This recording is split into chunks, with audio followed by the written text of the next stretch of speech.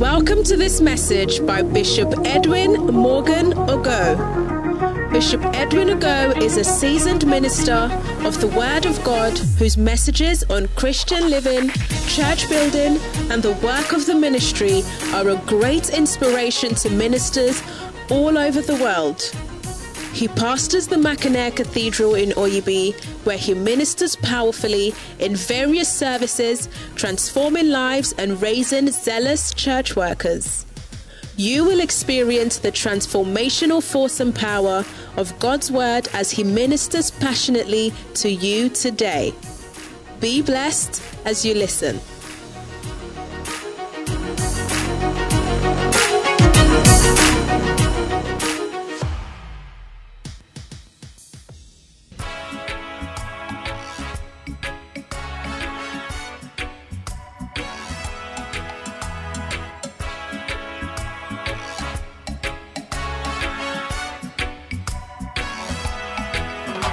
Oh Lord, you know I have only one talent.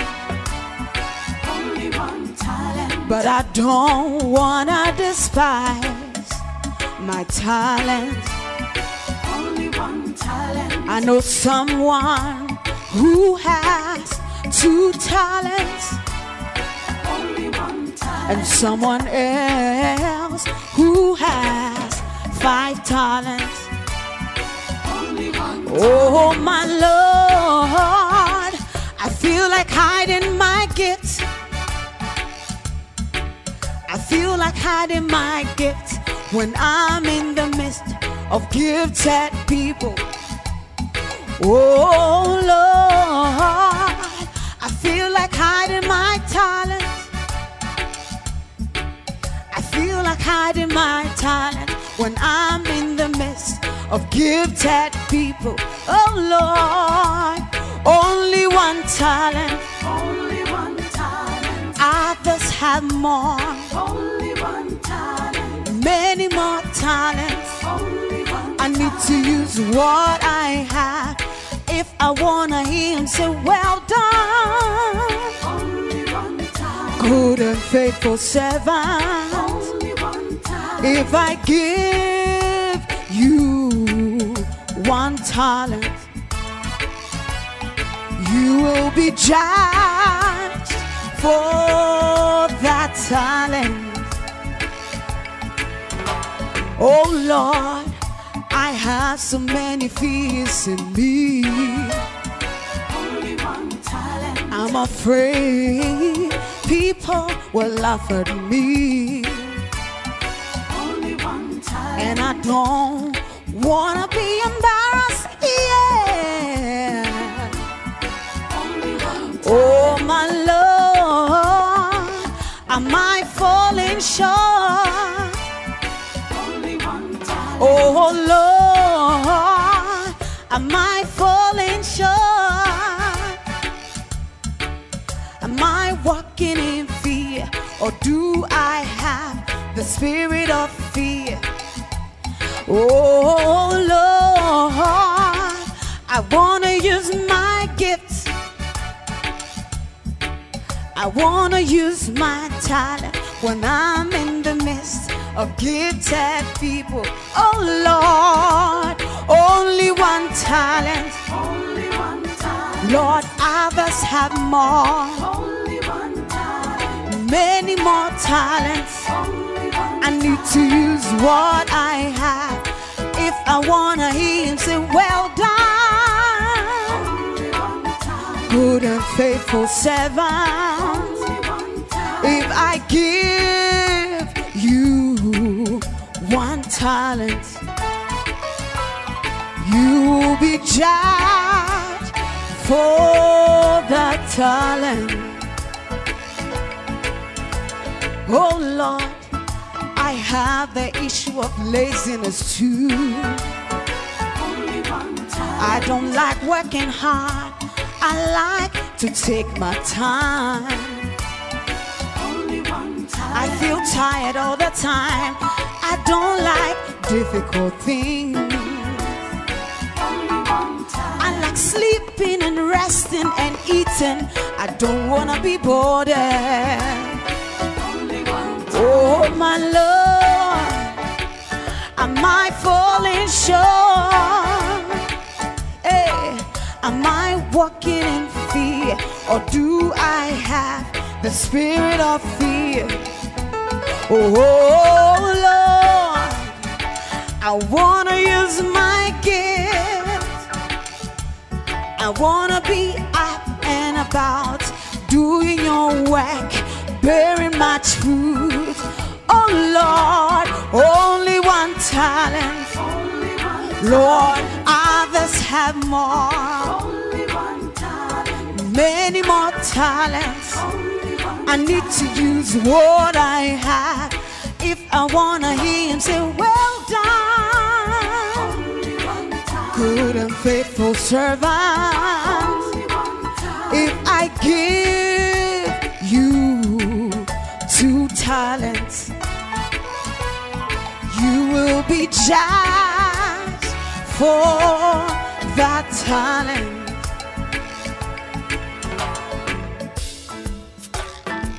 How many of you use that talent that God gave you? All right.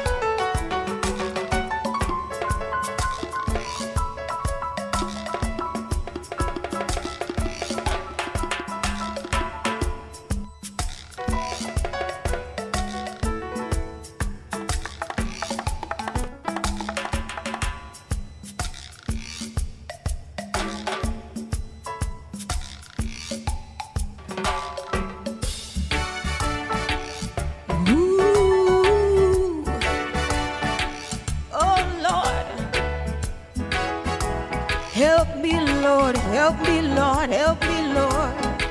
Help me, Lord, to use my talents. Help me, Lord, to preach for you. Oh.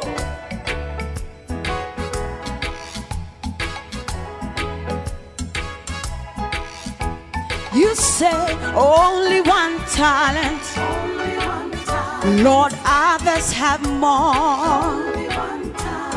Many more talents. I need to use what I have if I want to hear him say, well done, good and faithful servant. If God gives you 1 talent, you will be judged by the talent. Oh, only 1 talent. Lord, others have more. Many more talents. You need to use what you have if you want to hear him say, well done, good and faithful servant. If God gives you 6 talents, you will be judged by the talent. Oh, only 1 talent. Lord, see others have 5. But I just got 1, only 1, only 1, only 1. I'm gonna use that 1 talent. Oh, only 1 talent. Can't you see some have even 5? Lord, I just got 1, I'm gonna use it. I'll preach, I'll sing, I'll work, I'll do your will, oh God. Oh, only 1 talent. My Lord, see others have more. Many more talents. I need to use what I have. Use what I got. Oh. You should be ministering direction and guidance and insight and revelation. That is why a priest is a man of knowledge.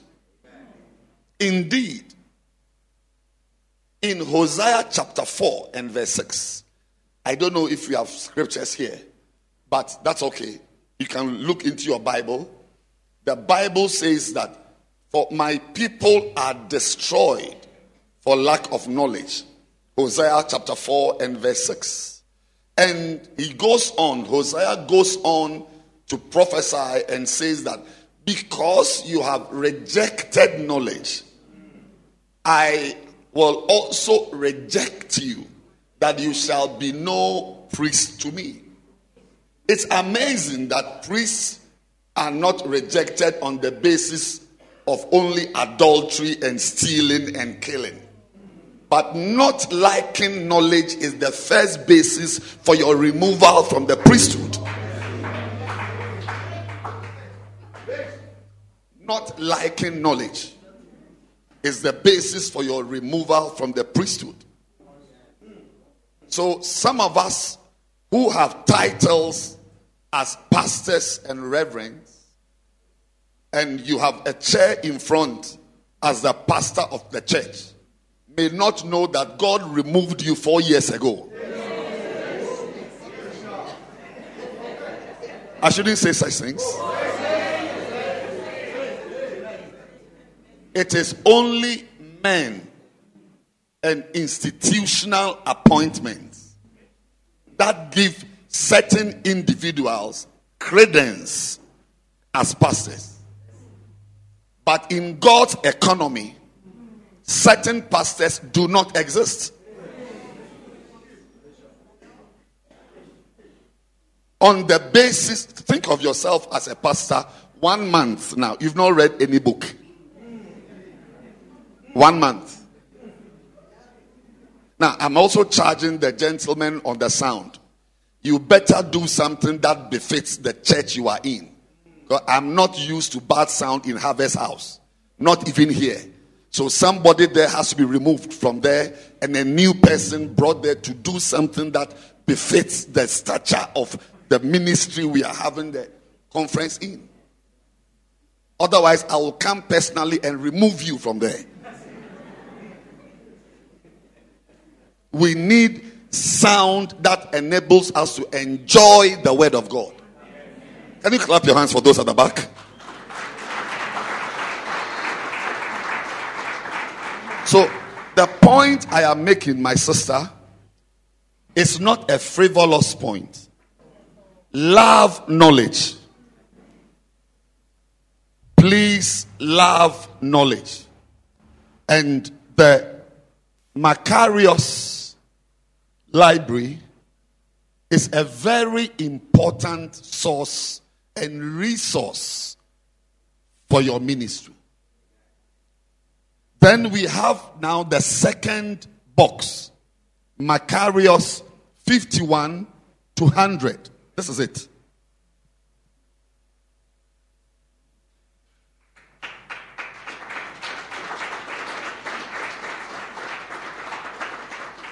And if you are a pastor, I will highly recommend this. I don't know if Linda can give me some of the books that are in the Macarius 51 to 100. Do you have some loose copies? Is it possible to get some loose copies? I want to mention them. Otherwise, I will just...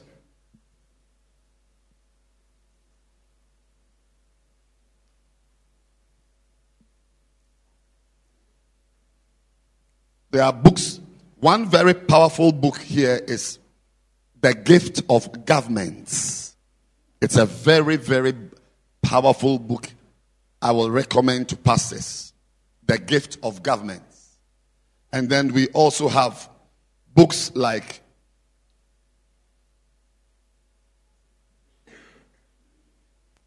Stir It Up, Enlargement Secrets. Do you desire to be enlarged? Yes. This book will put into your hands how to be enlarged as a minister. I desire to be enlarged. I desire to be enlarged. And I believe that it's going to be a blessing. Another book I've recently preached from is If You Love the Lord. I can see a pastor holding this book and preaching from it. If you love the Lord. You know, another book is Why Few Are Chosen. Why are few chosen? The answers are in this book.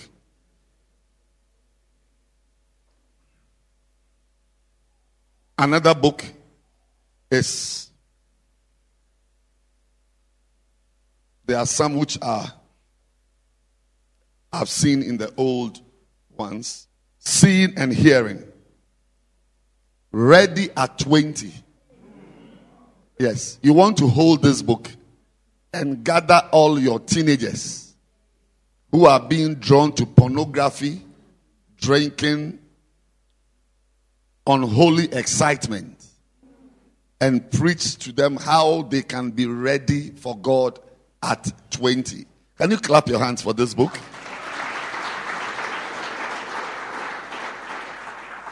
And on and on. I want you to get the Macarius 51 to 100. We will take a break and then come back for the final session. But during the break, I would like you to visit the book stand at the back and get the books. They will be a blessing to you. Actually, we also have the Macarius audio. You know, for those of us who are housewives, always working, cooking, cleaning. Your husband alone takes 5 hours of your day. Yes. But I'm just saying to the housewives, cleaning the rooms, cooking 5 dishes a day. By the grace of God, now you can read books without reading a book. I thought you were going to clap your hands, housewives.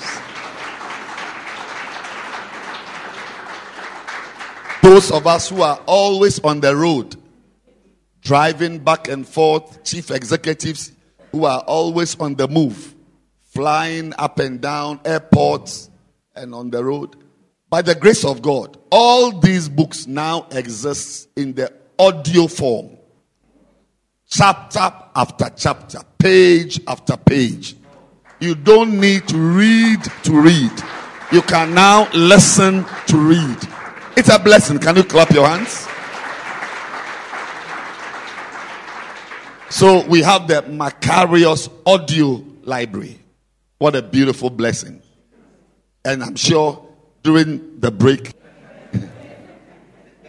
and then when there's a proper break and we step out of here, please ask for the Macarius audio and then the Macarius 1 to 50 and Macarius 51 to 100, and it will be a blessing to you. God bless you.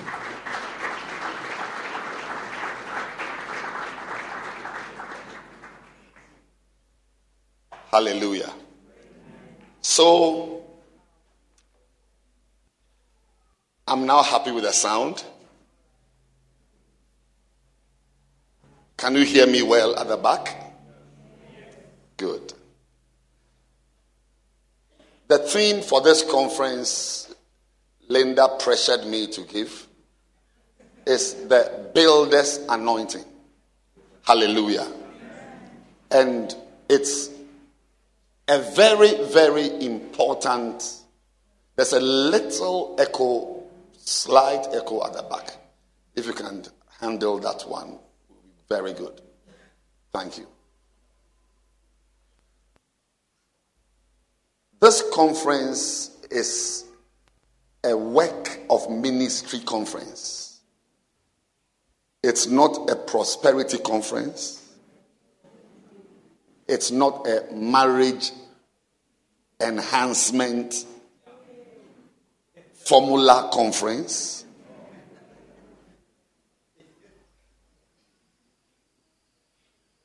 It's not a social managerial promotion conference. It's a work of ministry conference. You and I have been called by God to build His church. You may be a chorister here, an usher here. At least we know we have sound engineers here. You may be a pastor here, a founder of a great ministry here. I would like you to please listen to me very carefully, because God has something to say to you through this conference. And if there is any anointing we need, it is an anointing to build the church. The church must be built. Hallelujah. I said the church must be built. And unlike a law practice or a medical clinic or an engineering consult, the church requires the anointing. You need to be anointed to build the church. There is something you need to build the church that you will not need to build a school. You will not need that to build a clinic. You will not need that to build a hospital. Now, if you are here and you are a worker in the church, you and I have been called by God to build. To build. Now, what happens is that a lot of churches are not being built.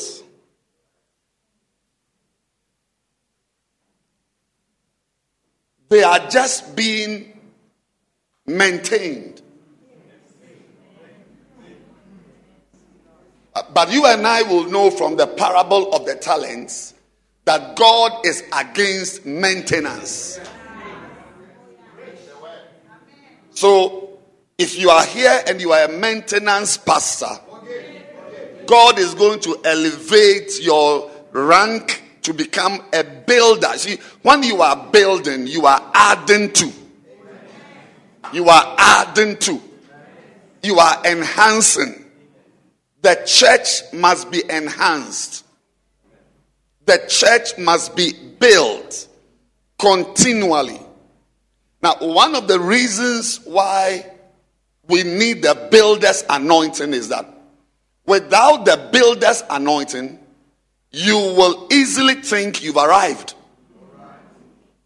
A lot of pastors are found at the arrival terminal. Instead of the departure hall, they are at the arrival hall. But this conference relocates you from the arrival hall to the departure hall. Ladies and gentlemen, there are bigger things for us to experience. Some of us here through this conference are going to, in addition to your grand church you are pastoring, you are also going to have other churches you will pastor under you. For some of us here, building the church means starting other churches. For some of us, building the church means growing the church we have.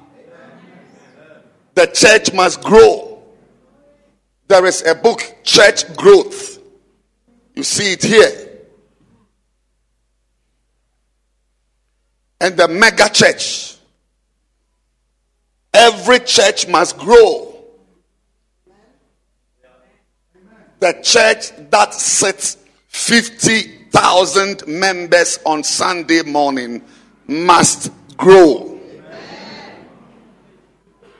Bishop David Oyedepo has a church with a seating capacity of 50,000.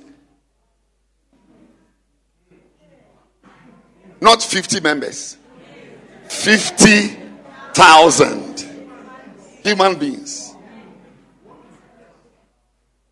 That is the church building that is in the Guinness Book of Records. And now he is building 100,000 seater. About to finish soon. So I'm surprised that with your 162 members. No, I'm just curious that you have 162 members and you are already at the arrival hall. But from this conference, you are going to be interested in what is in this book, Church Growth. Receive the desire to grow your church. I'll take it again. A certain pastor has 50,000 chairs in his church. He is now building. The sound has gone down. I can feel it. Don't play tricks on me. He is now building 100,000. That's a stadium. And I'm saying that it surprises me that with your 118, is it 118 or 116, your church? Can I ask? 115. I hear it's 115. With your 115 members, you have arrived. But things are going to change from this conference. You can clap your hands. No. Are you with me? You know, Jesus in Matthew chapter 5 placed a blessing on certain individuals, the peacemakers, the poor. But one of the people he blessed, one group, is the group who are hungry and thirsty. Once you lose hunger and thirst, a blessing is taken from your life. So make sure that nothing makes you satisfied.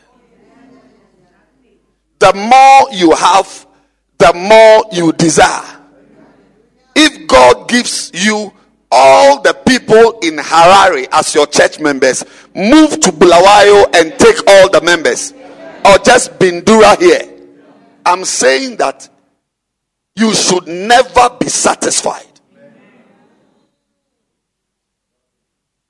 Am I helping someone here? So this conference is to deal with that, with those in medicine we call the satiety centers. Satiety centers. There are some centers in your brain that tell you you are satisfied. Stop eating. The satiety centers. I am going to use a machine to cauterize the satiety centers. I'm going to cut them off. So you'll be in a state of constant hunger.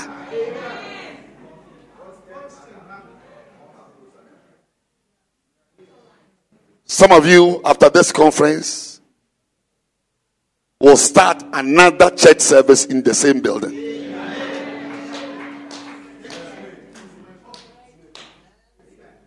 know, turn your Bible to Genesis 13. Genesis 13. Verse 1.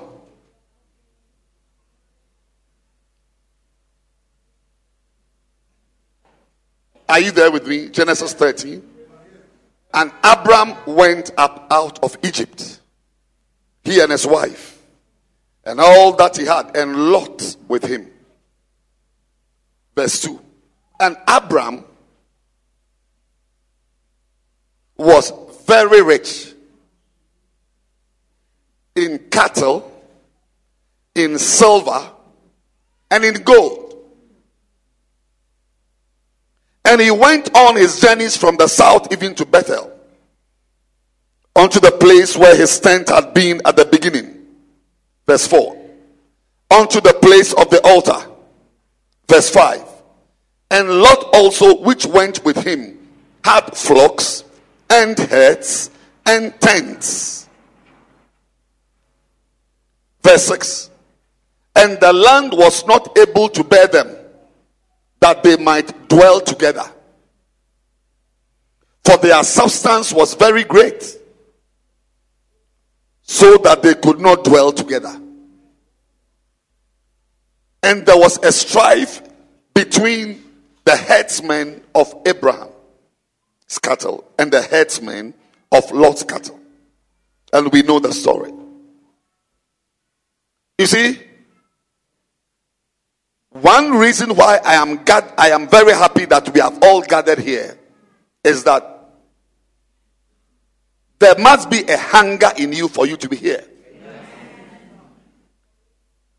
You see, Abraham got to a place where he thought he had made it. Because, you see, it is the Bible that says that he was very rich. Some of us say we are very rich, but God doesn't think you are very rich.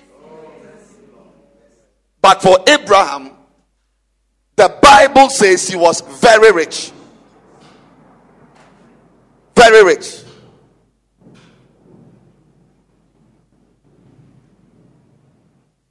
One of the things he should have done initially was to send Lot away to another land to go and prosper there.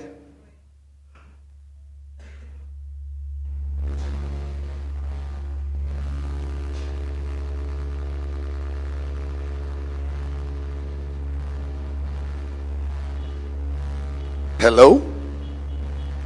Is there noise from here?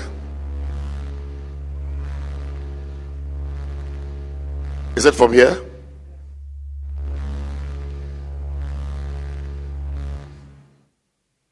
Hello? All right. Let's clap for them.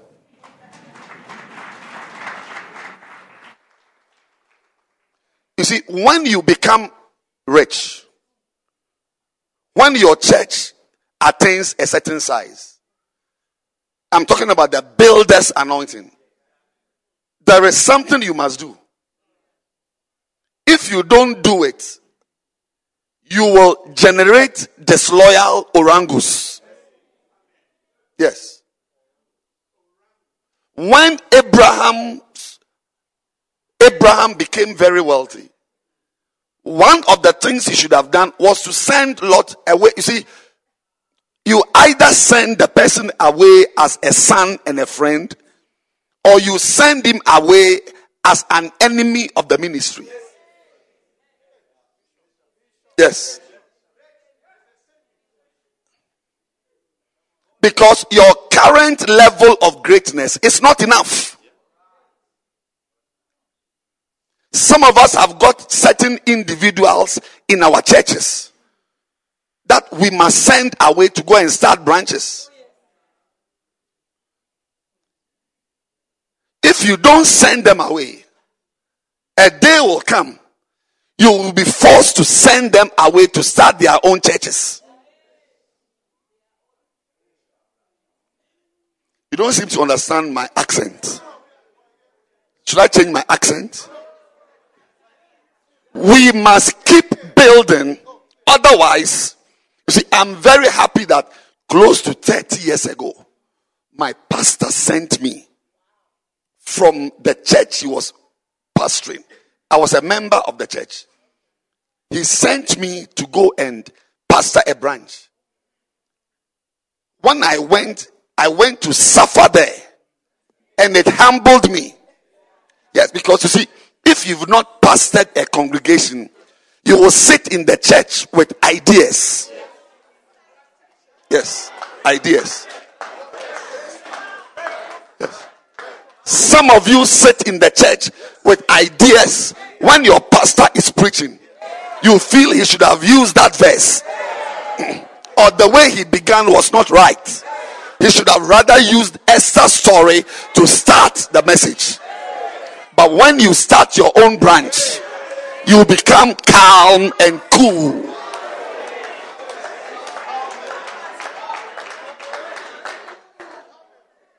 Eventually, Abraham sent Lot away, but not under favorable and and friendly, amicable feelings. Yes. The church you are pastoring cannot be the end of your life.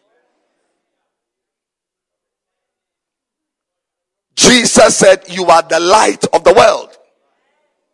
You are not the light of Harare. I said, you are not the light of Harare. And there's a girl in your church who wants to go and start a branch. And she's waiting for you, for your leadership to come up. So she's sent away.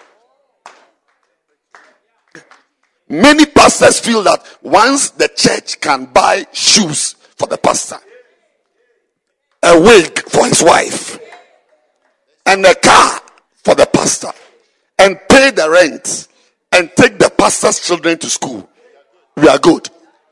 But God did not build a church based on your lifestyle. He built the church based on the hunger of the world, the sinners in the world, the people who need Jesus. And until the world has run out of unbelievers. You didn't hear what I said? Until the world has run out of unbelievers, you will never sit down and relax and say you've arrived. Not knowing that Abraham's wealth was just level 1. Yes. I thought that not rich. He was not rich. He was very rich. Bible standard, very rich. What a blessing. But the Bible says that when Lot left, God came and said, "Now lift up your eyes." I am here to announce another level of church growth for your ministry. I'm here to announce another level of ministry for your churches. He said, "Lift up your eyes now." Look at my face very well. Where you are now is not the end of the ministry. Not knowing there was another level of prosperity. Lift up your eyes. Look at the stars. I'm going to rest a little and come. Start counting them. And if you can count them, it means that your descendants can be counted. God came back after 21 days. He was still counting. He took him to the beach to start counting the sand. I'm going to urinate and come. God came back. He was still counting. I am informing you that the ministry that has stagnated, that you feel you've arrived, you are more like a prime minister of your church. Today marks the beginning of a new level of growth, a new level of ministry, a new level of anointing, a new level of glory and beauty. Receive it now.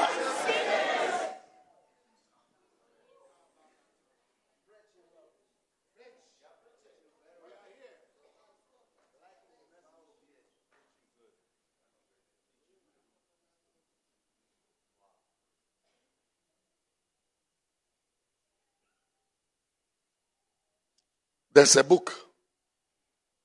I think it's here. Church planting.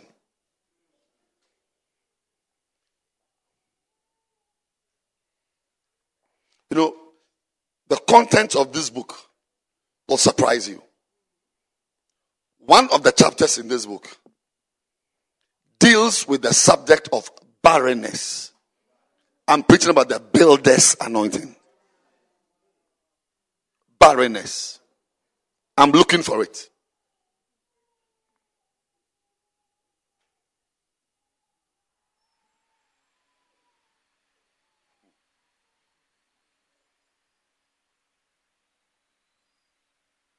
Yes.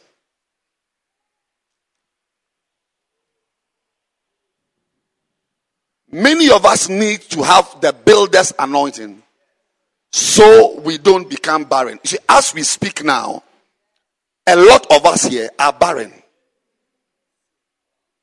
Yes. These are not nice words. I wish I didn't have to use such words. I wish I would say that you are a fruitful tree, your ministry is enlarging. But unfortunately, some of us are barren. And today you will overcome the barrenness. Listen to how to diagnose barrenness. Don't you want to know how to diagnose barrenness in your ministry? Yes.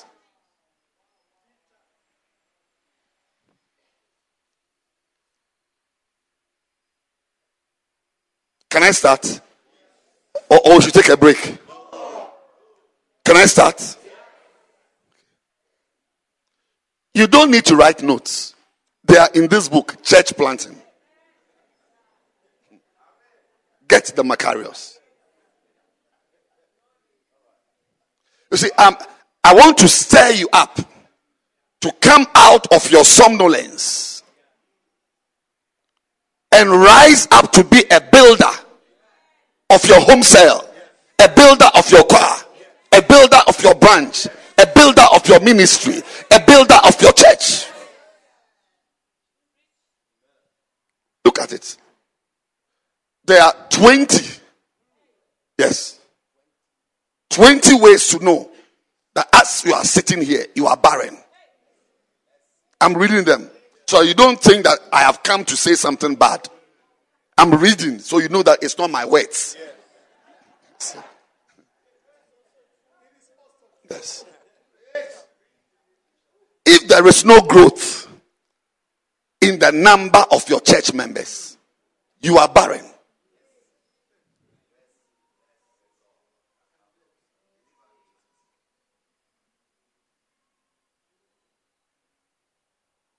It didn't say if you don't have church members. If there's no growth in the members of your choir, you are a barren choir leader. And it must disturb you. Because even in African culture, we don't like barrenness. So I'm surprised that you are accepting it in the ministry. If there are no converts or no growth in the number of converts in your church. So 2 ways. Some of you even preach, you don't make altar calls. That is a crime we'll arrest you for later. But some of us who have converts, always 3 converts, 2 converts, 1, 3, 1. There must be an increasing number of converts in your church for you to say you are broken out of barrenness. Increasing. Number 3. If there is no growth in church attendance,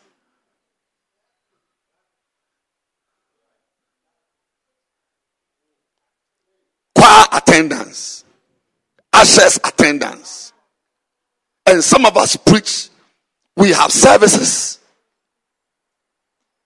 and you don't know the number of people who came to church, but you know the number of people, the amount of money you had as offerings. Oh, I shouldn't speak that way. No, please. I am a Ghanaian.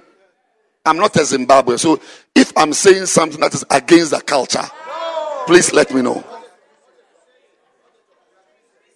Is it good for a pastor not to know that after church you don't ask the ushers how many came to church, but you go to the treasurers to find out how much money came as offerings? Is it right? It's all right.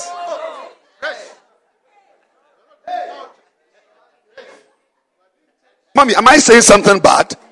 From today, you will be interested in how many people came to church.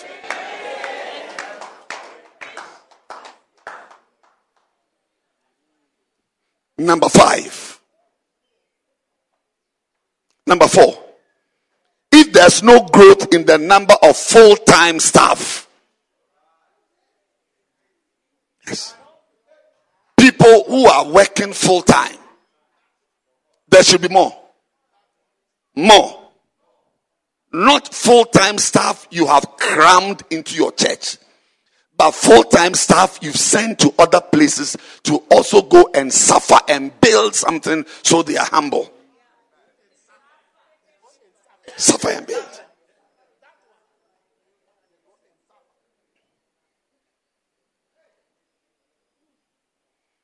Number 5. If there is no baptism or no growth in the number of people baptized. Yes. When was the last time people got baptized in your church? See, all these are parts of the builder's anointing.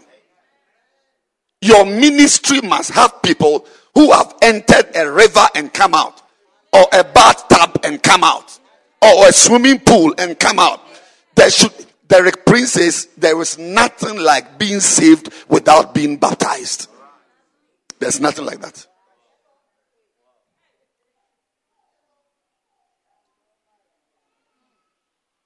I was listening to him recently. There is nothing in the Bible. Anybody who got saved, the next thing was they were looking for water. As if even when you get saved, you become thirsty. And you in your ministry for 1 year, you've not done baptism.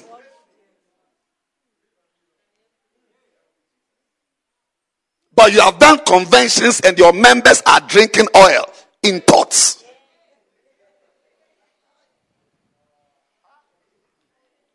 Number 6. There is barrenness in your church. If there is the absence of healings and miracles,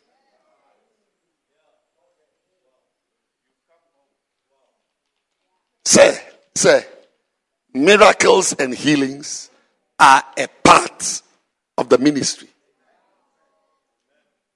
There is no special prophet somewhere who should heal your church member. Heal them yourself.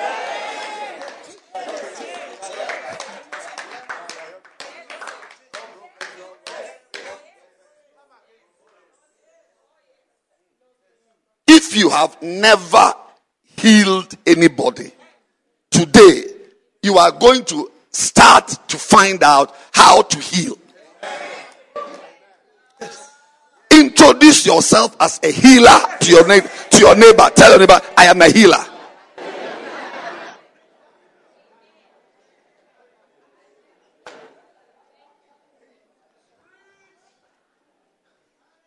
Please, if I'm saying something bad, please let me know.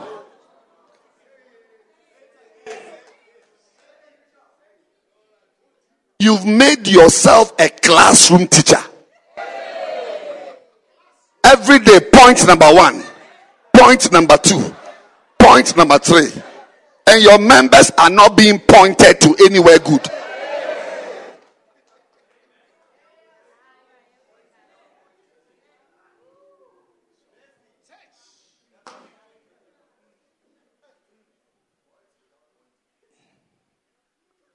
Anybody who preaches the word of God.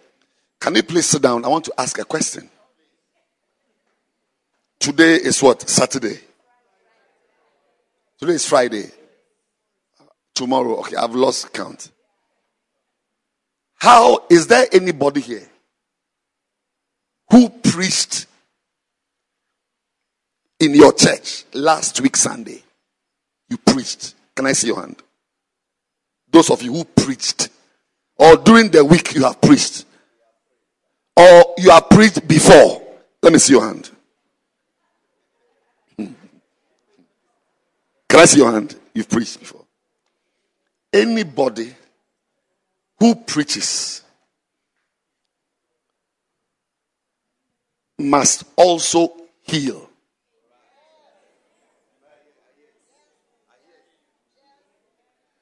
There is nothing like preaching without healing. Because they came together. Jesus said, go into the world, preach the gospel, heal the sick, cast out devils. So you can choose which one you like.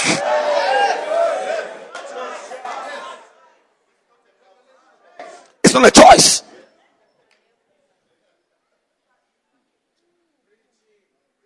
Can you imagine a wife wearing a wedding ring and telling her husband, I just came into your life to cook food for you? Hey! Then what should I do with my gadgets?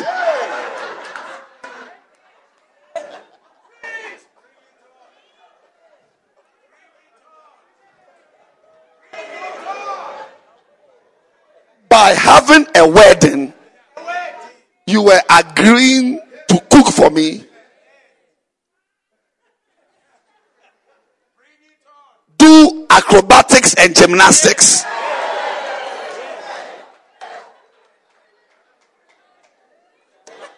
I think I want to stop the message. I don't think you understand.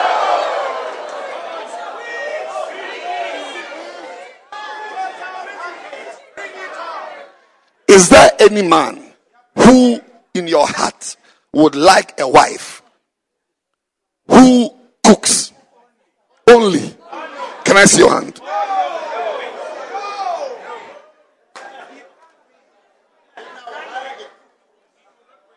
How many of you would like a wife who cooks and also is an acrobat?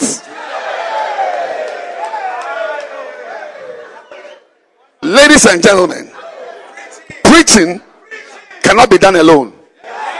If you are preaching, then you must heal the sick. You must cast out devils. Receive the power to heal the sick.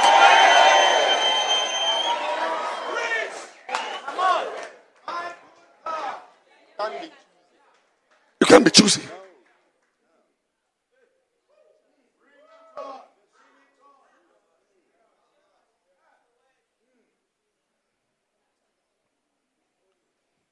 It is lazy pastors. What pastors? Lazy pastors who say God has only called them to preach and not to heal. Because you see, the miracle ministry is a lot of work. Did you know that miracles are not done? Miracles are worked. Work it. Work the miracle. So it's only lazy pastors who don't want to work. Like in Acts 3, at the gate called Beautiful, Peter saw the man. He was begging. He said, I don't have money. And I think some pastors, God should remove money from their ministry. Yeah, because you see, it's the presence of money that makes you want to solve every problem with money. If Peter had money, he would have given the guy money and left him paralyzed. But it was good he had no money. He said, silver, gold, I don't have. But what I have, I said, what I have, may you have something to heal the sick. Such as I have.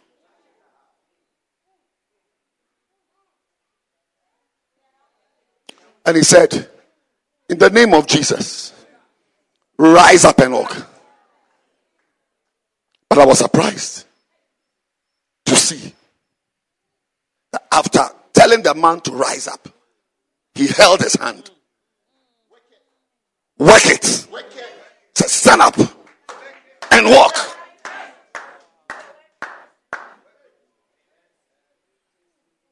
What are you talking about? Some members, you must pray for them again and again. You are lazy. You are lazy. Ask your neighbor, where is your miracle ministry? Show me pictures, please. Show me pictures. Show me pictures. Where are your pictures? Show the pictures. Take out your phone and show the pictures.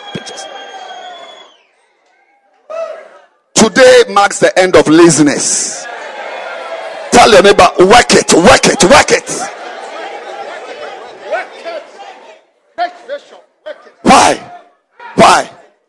Why?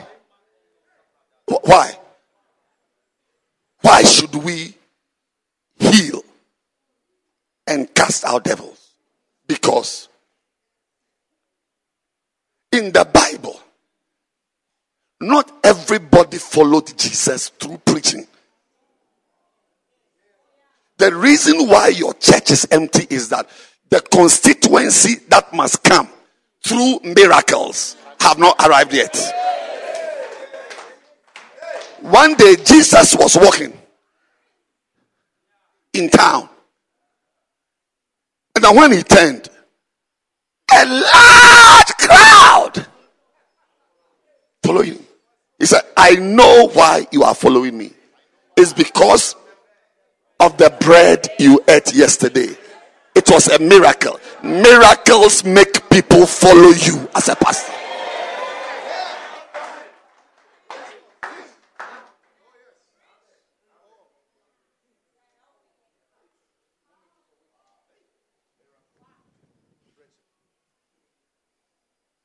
Some of you,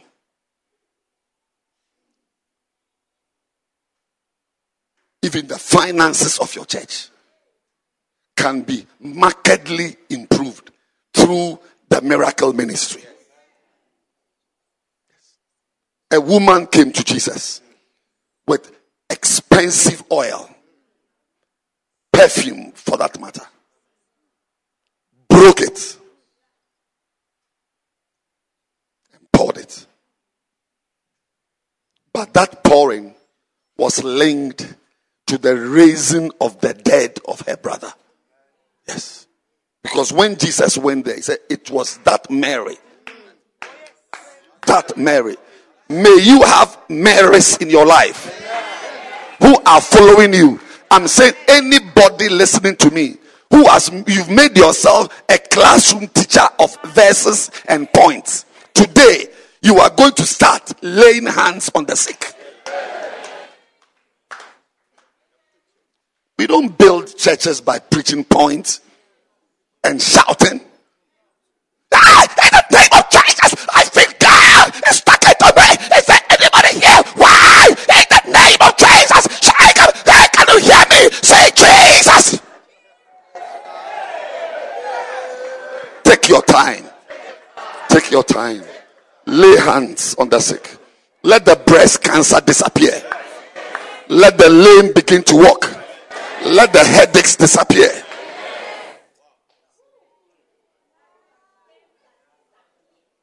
To the point where you don't even know you are healing people, but they are being healed.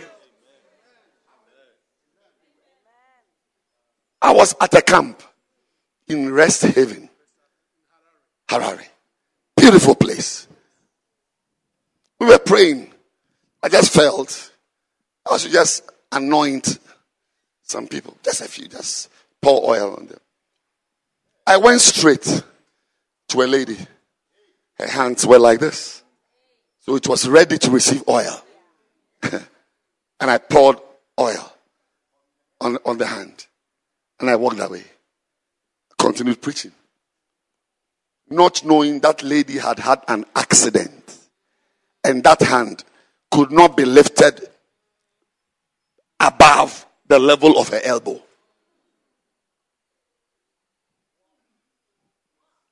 As soon as I poured the oil on the hand, power entered the hand. She lifted it for the first time.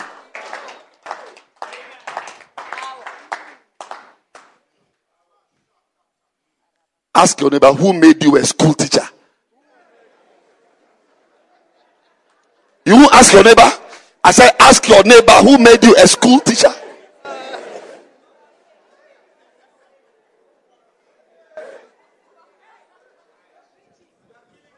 Why don't you want to be like Jesus? Jesus was in a church service. He was teaching. He wasn't laying hands. He wasn't casting out devils. Just teaching. A woman sitting there, her back was twisted. The back became straight. Real teaching goes with power to heal people.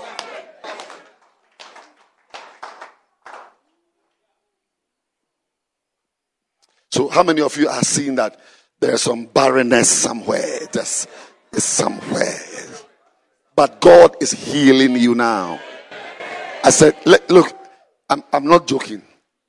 Whether you are a chorister, you are a dancing star, you are a sound man, you are usher, there is power in you to heal the sick. Mommy, don't sit there for some prophet to collect your members because he prophesied to them and healed them. Don't sit down. Work yourself up. Desire the prophetic anointing. You too prophesy. Obey.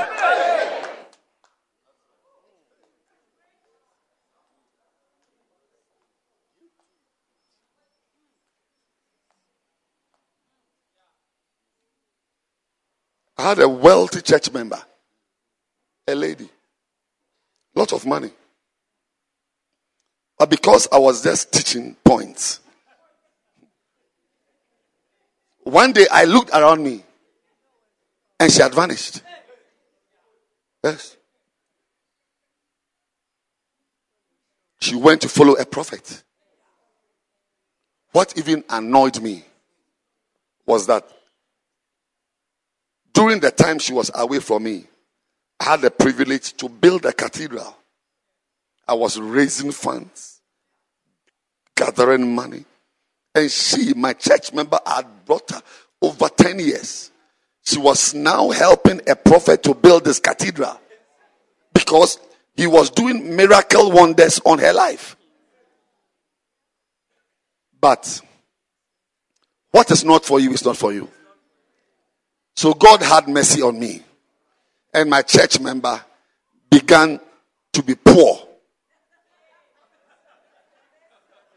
She began to be poor. Am I speaking well? Is it poor or poor? Poor. She didn't have money. Yes. So her driver, one day asked his madam, why? What is happening to us? When we were in Bishop Ogo's church, we had money. I think we must return the driver.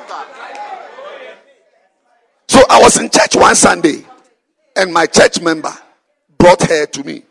I said, hey, where have you been? And she smiled. And she told me her story, the issues, the problems. I said, come back. Sit down. Don't be a fool again.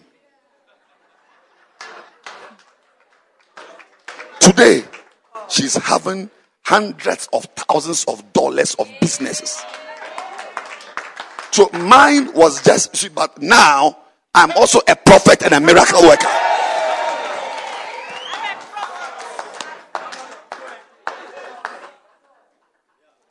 Tell your neighbor, you are not just a teacher, you are just barren. You are just barren.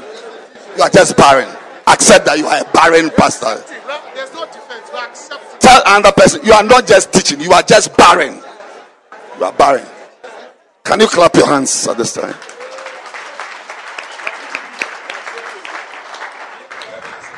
Please sit down. When you stand, I feel dizzy.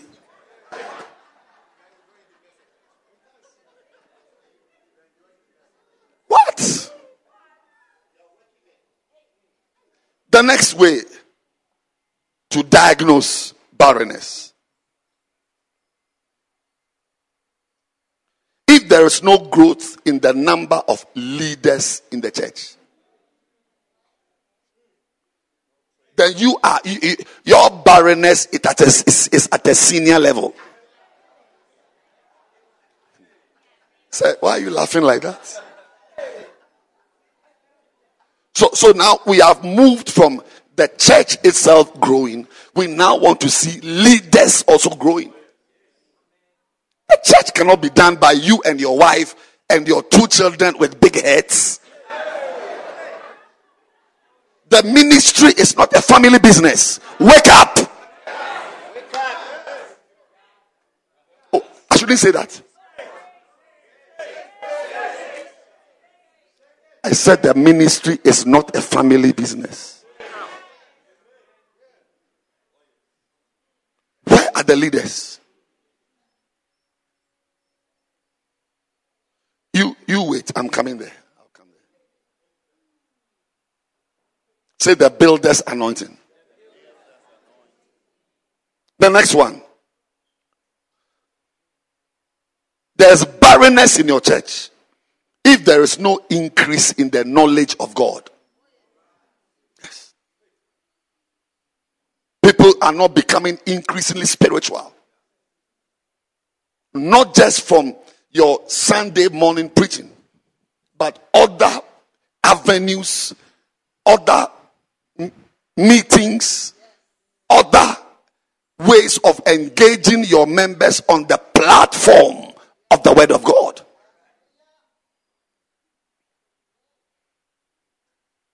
That your members are meeting in small groups. Did you know that preaching on Sunday is just 2% of a pastor's work? How many percent? 2%. 1, 2. This coming Sunday, your preaching is just 2% of your work. Sit down. So that is why when your church closes and you also close to go and watch Premier League, you are a pastor. You are watching Premier League at home, or you are sitting in a hotel with your family having a family lunch on a Sunday. I'm not against family lunches, but don't choose Sunday if you're a pastor. Sit in the church and work till midnight.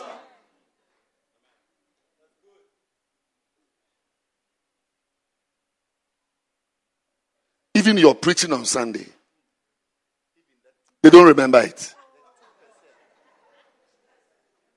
If please, this tomorrow Sunday, if you preach, when you finish doing the announcement, call somebody to say to tell you what you preached. They'll be singing Aladdin stories. Mary had a little lamb. Meet your members one-on-one. Counsel them. Let your leaders meet the members. Let the members meet in small groups. Arrange meetings with you at 7 p.m. There should be many different forums for discussion of the Word of God.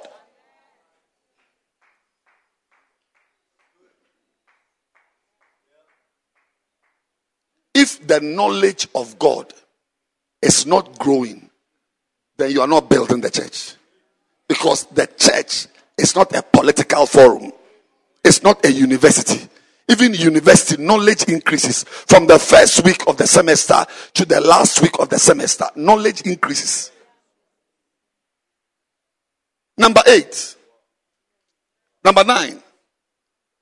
If there is no growth in the depth of relationships. Yes. Say the builder's anointing. Yes. I'm showing you how to build a church.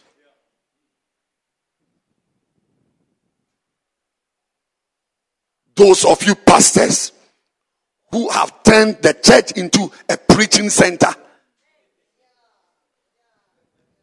The church is a place of relationships. It's a family.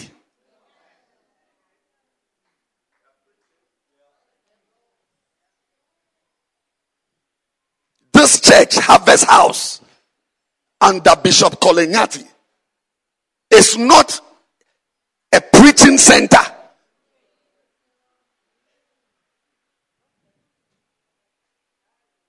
The people that walk through this glass door to come here don't come here just to hear preaching.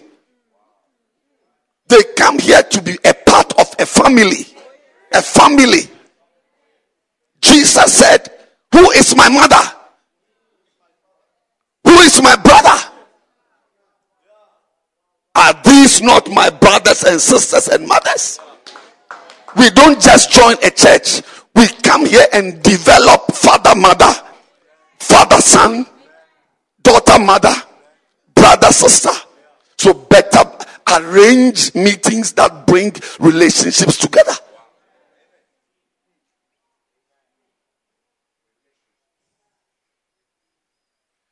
How can we be in the same church and meet you in a combi? And I don't pay for you because I don't know you.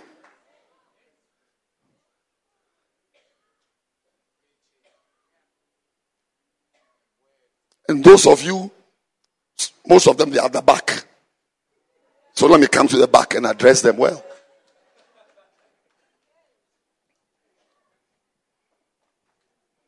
Those of you at the back who feel you are big, you've got a good job, your husband is rich, you yourself are chief executive of Zimbabwe International Bank, and when you come, you feel so big that you can't relate to those of us in front who don't have money, because normally those who don't have money move to the front for more help.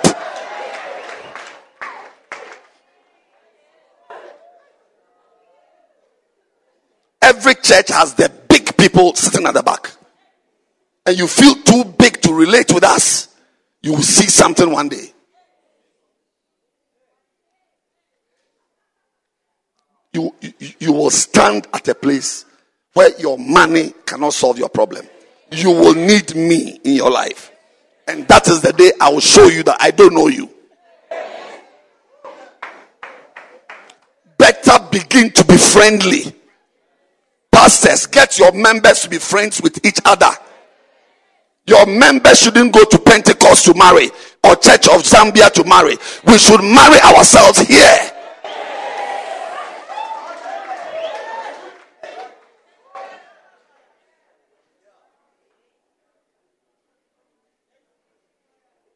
Ask your neighbor, are you too big to relate with us?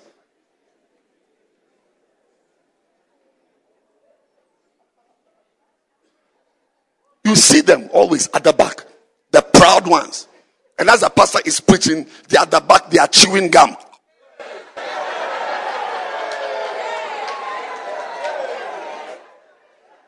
Like a cow that is chewing grass.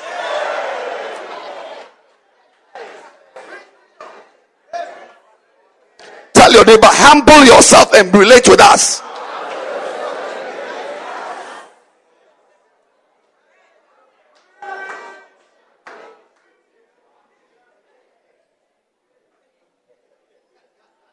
I think I need to repeat myself.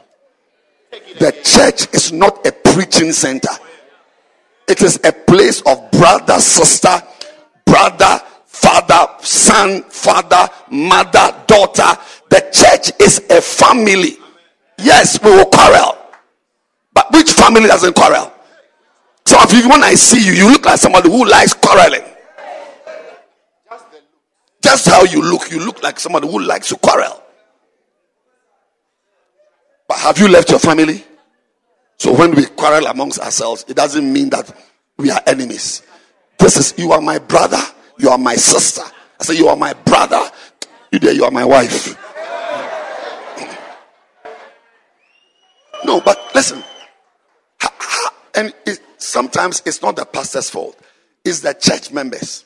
It's on spirituality. As she's here, she's in a relationship with some Zimbabwean footballer. Meanwhile, the real husband you have is this guy with only 2 shirts. But it's only today that he has 2 shirts.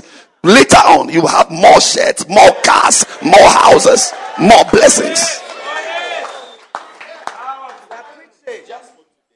A lot of churches, pastor, have got superficial relationships. Am I saying it well? Superficial.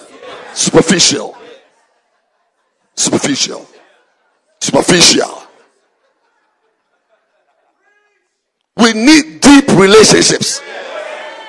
I said we need deep relationships. And I'm not saying go and fondle girls and have sex with the girls. You can have deep relationships without sex. Some of you, you're only thinking about relationship is sex.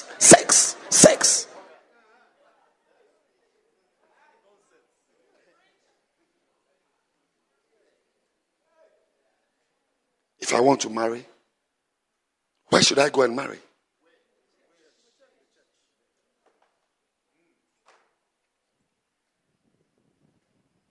How can I belong to a big church like this and go and get a wife from Kingdom Green Grass International, Florida Water of God, Peradventure Missions International?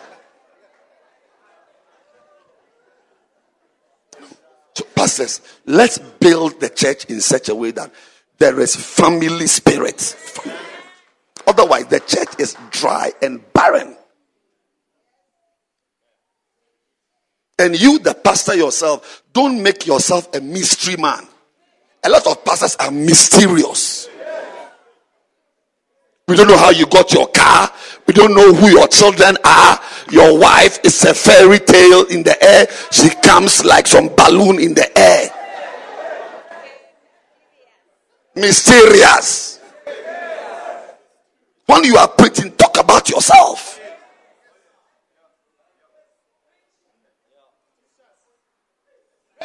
Because if you are a mystery man, then your member will also be a mystery boy. And we are all in mysteries. Till we see your picture in the news that you have been arrested for fraud. Are you listening to me? Am I making sense to you? We build the church not just through preachings. Any arrangement that will bring brother and sister together, sister and sister, family, home cell, this group. Sometimes you, the pastor, must even be in your office and call 8 people to just chat with them. Ask, do you know this girl? Do you know this? Meanwhile, you call the 8 because there are 2 of them you want to match. 2 you want to match.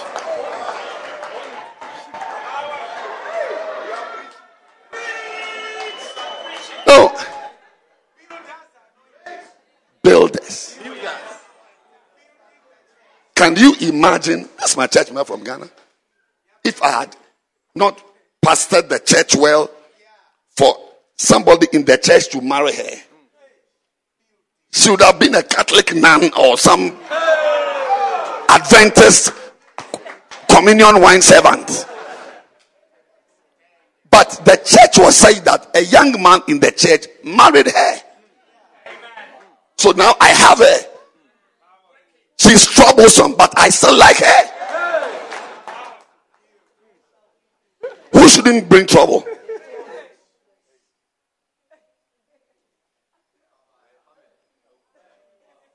Call your members.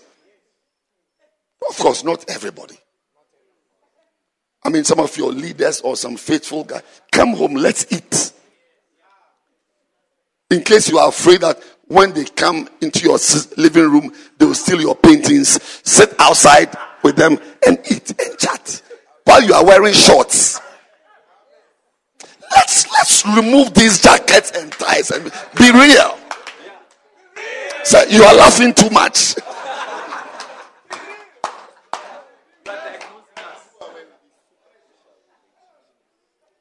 Churches are too superficial.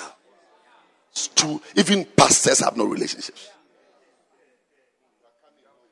Pastors. They don't relate among pastors.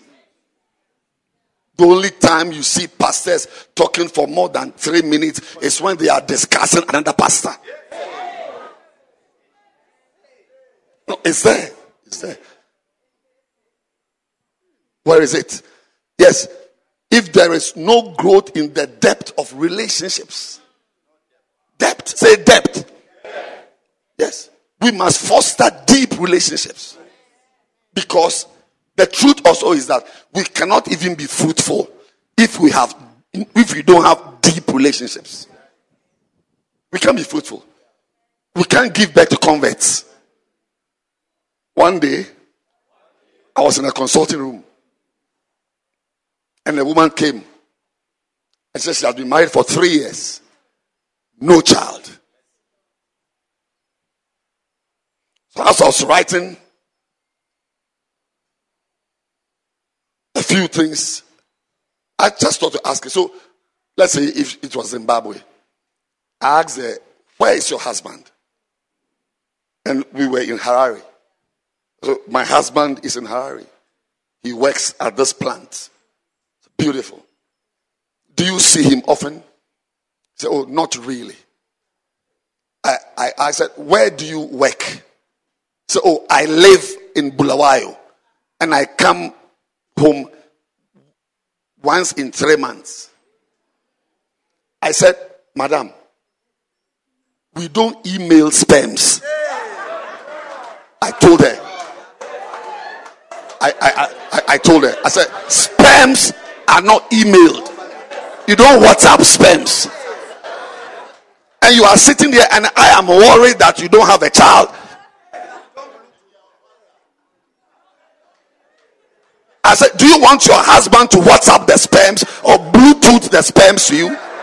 Remove yourself from Bulawayo and come to Harare here.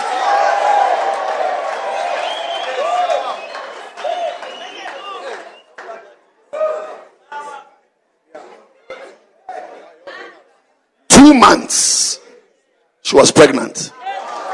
2 months. See, I'm saying that we need deep. I'm not saying go and have sex with the choristers. I'm saying that without depth of relationships, there will be barrenness. A woman cannot shake the hand of a man and get pregnant.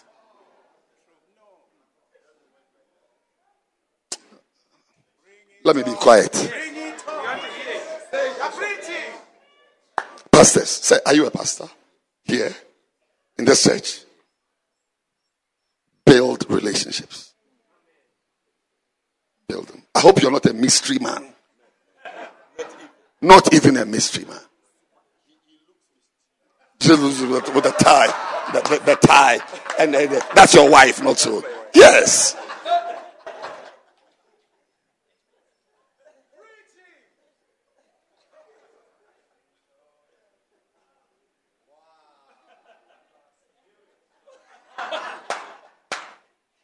From now on, bring the members together. Put them together on a bus. 6 people, 7. Go and sit somewhere. Yes. Pay for some food. You said what? Did you say what? I said wow. You said wow. Okay. I thought you said what?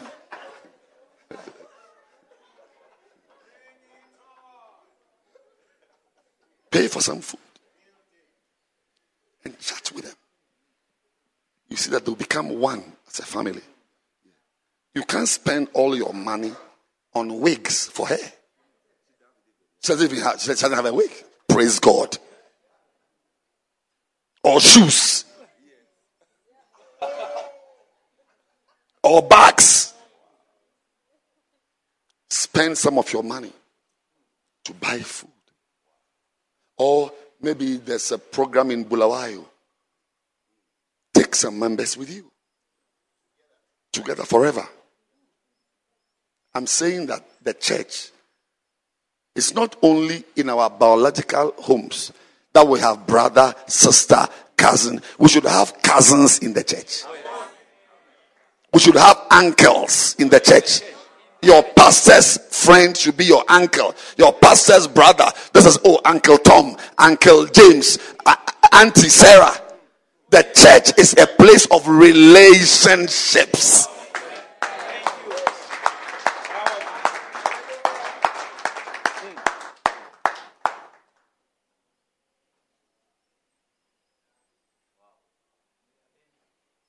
Number 10. If there is no growth in the number of visions and dreams given by the Holy Spirit, if there's no growth or if there's none, so once again we've come back to the power dimension. Yeah. People should have dreams.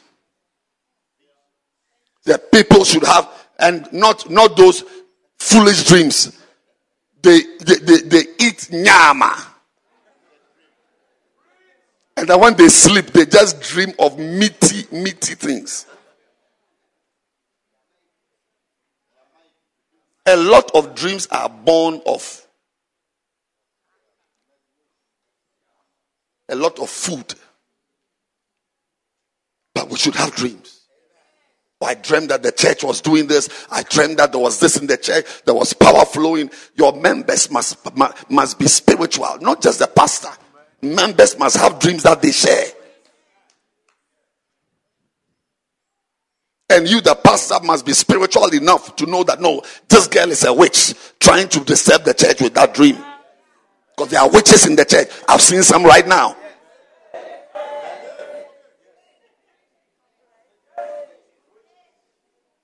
Say visions and dreams. God uses visions and dreams. Ordinary members should dream. Obviously, in the last days, even the young girls, they shall dream. Dream. We need visions. You, the pastor, must have dreams about your members. Yes, it's not everything they will tell you. If I wasn't having dreams about my members, I won't be standing here talking to you. Oh yes, I'll be long gone. You need dreams. Yes, it's a sign that the Holy Ghost is in the church. And it's a sign that the church is not barren. All I'm saying is that there must not be barrenness in the church. The builder's anointing eliminates barrenness. And these are the different facets of barrenness that can exist in the church. How can you have a church and people don't dream?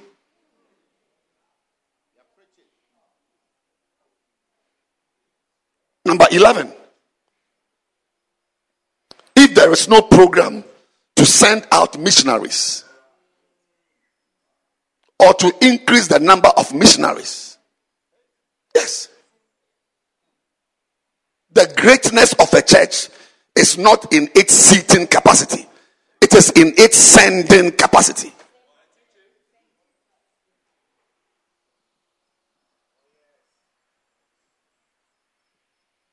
I'll take it again.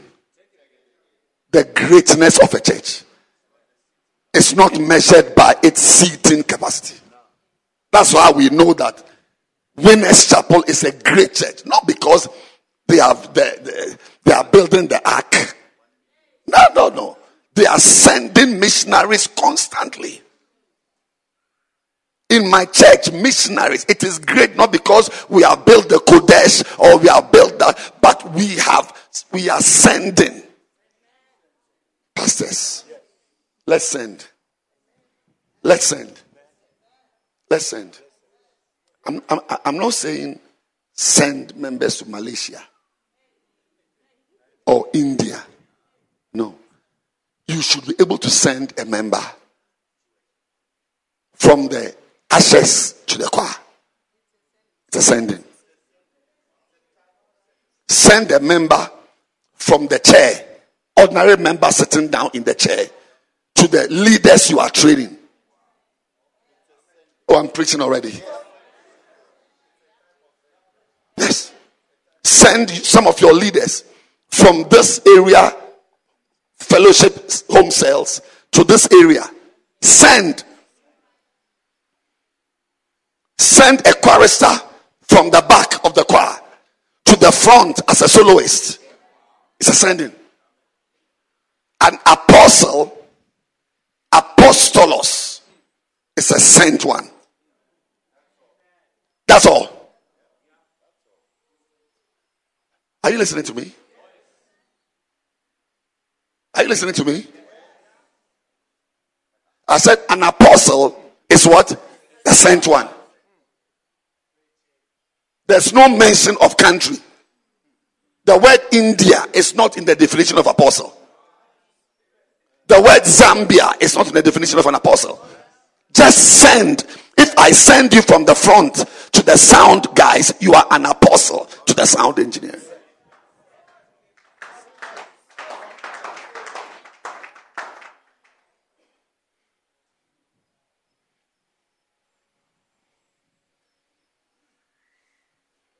You see a brother, very faithful, in the church, quiet.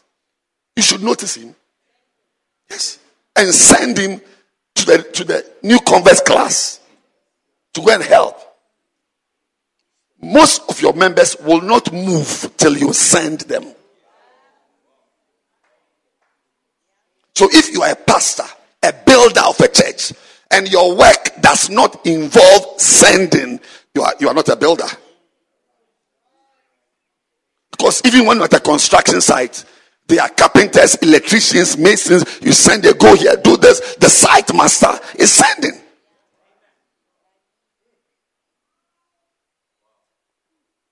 See a brother in the car is causing trouble with the girls. Send him to the toilet to clean.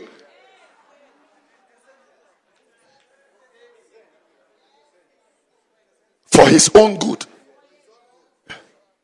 Transfers are done not just to build a church, but sometimes to save a person. Sometimes you move a pastor from a branch to save him. Yes, because you may not know that. You see, you may even just transfer him, but later you will hear that there was a sexy girl in the church. A what? A sexy girl in the church about to destroy the pastor.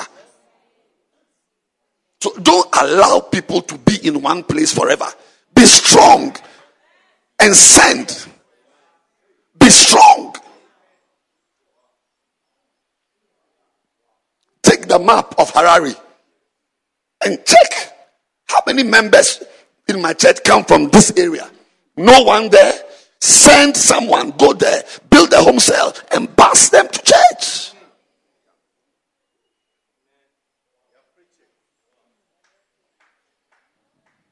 If you are clapping, clap your hands. Well, I don't like this half and half clapping.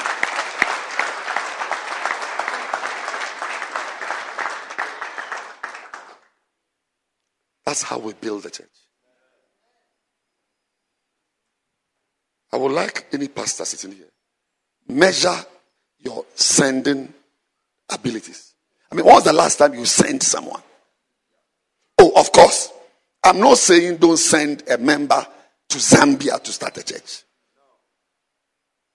But your members should learn how to move from one area to the other in the church, in the city, in the town, in the community before they can move to other places. Oswald J. Smith, an old American preacher, he said, if you cannot cross the street to share the gospel, you will not have the privilege to cross the ocean to share the gospel. Those who cross oceans have crossed streets.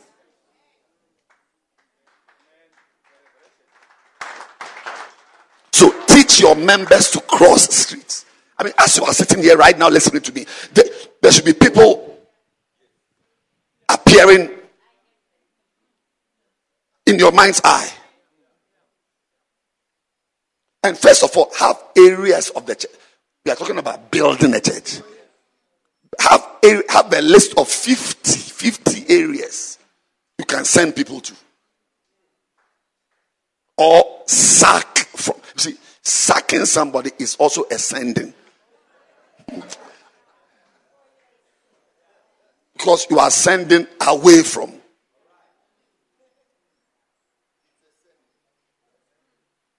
Because some people are in small groups, only causing troubles. So just tell them, I have a new vision for you. That you must fry eggs. You must fry what? Eggs. On Sundays. And just buy a crate of eggs for her. Buy some oil, frying pan, get a coal pot and let her fry. To keep her out of trouble. And before you know, you are raising revenue, because a lot of Christians like eggs.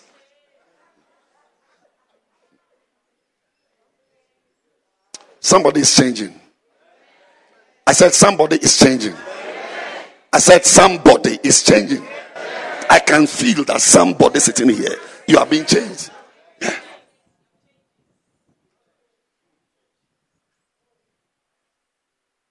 But I cannot end this point without asking you not to send yourself. Even if you sense that for the past 3 weeks, your singing in the bathroom has changed. So you are now a singer. Don't just move to the choir. Let your pastor send you.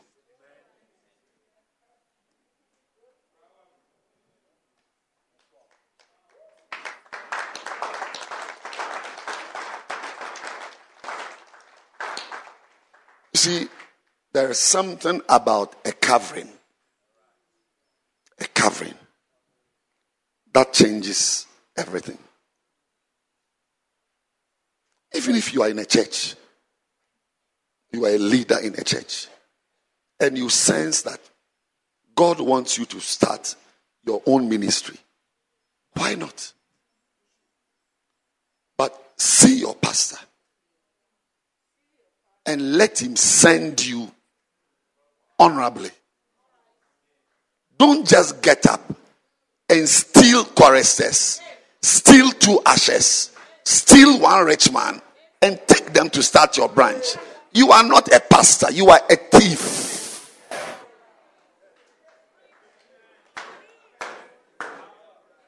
And there is no blessing on you.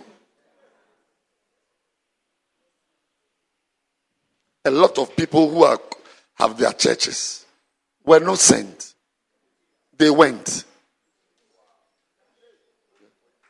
Ministry is not done by wenting. It is done by sending.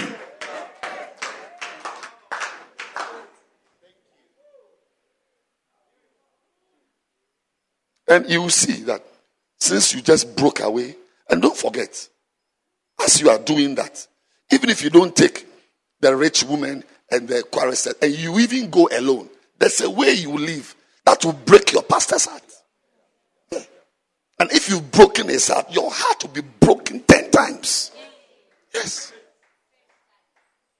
See him. If he says he doesn't feel led to release you, stay. But make sure because you see, when you leave and you start your church, you break away and you start your church, your preaching will be illegitimate preaching. Will be what? Illegitimate. Because a preacher, Paul asked that question in Romans. He said, how can they preach except they are sent? So anybody who has not been sent has no right to preach.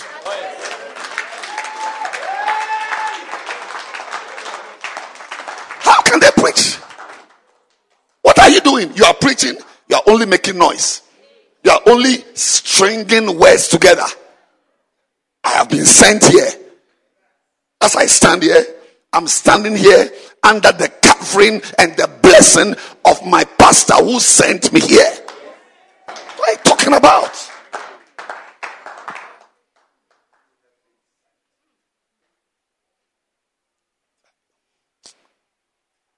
Bishop Nyati, he was preaching in my church 2 Sundays ago in Ghana. He preached in my cathedral. I had discussions with my bishop, Bishop Dag, about the visit. He knows about everything going on. How can you be in the church, somebody just claps for you, you feel you are a man of God? You have a dream about somebody, you tell the person the dream, and the person says it's true. So you feel you are a prophet.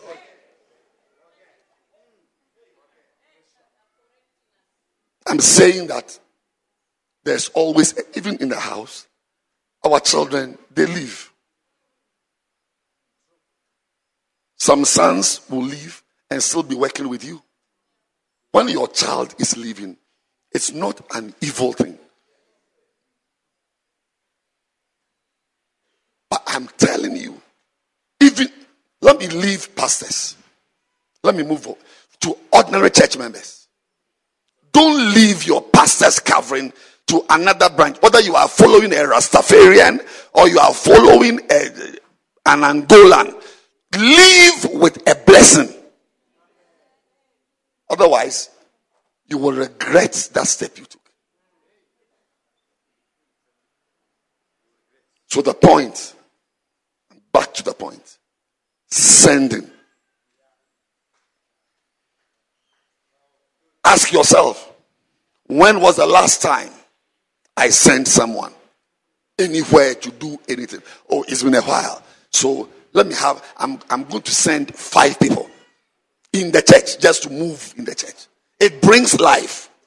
Because when you send people around, you stir up the soup. It's like the ladle that is stirring up and things come out. You'll be surprised as you are moving the guy from the ashes to the next area. Somebody will come back up and say that he has borrowed my money, he has not paid, and he has left. That's when you know this guy is borrowing money in the church. Say, I will send. Say, I will send. Anybody who has been sent must also send. I have been sent, so I have to also send. John 20:21. Even as the Father sent me, so send I you.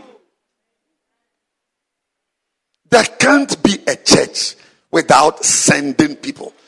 From the choir to children's ministry, move here, come to this side, move to this area, sending. And sometimes, as the leader of the church, allow the Holy Spirit to send you to places. I'm very happy you are here. I'm very happy you are here. Can't you feel that you are learning something new already? Number 12. Your church is barren if there is no growth in the finances of the church. Yes. Finances. We use money to buy the video camera, to buy the microphone, to pay the staff, to pay bills.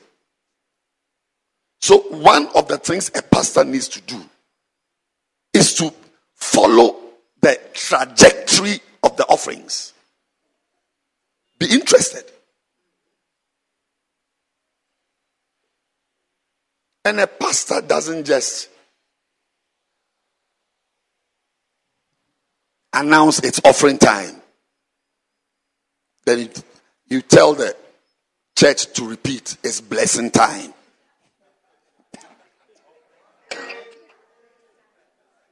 It's offering time. Take out your offering and let's give to the Lord. No. Extract the offerings.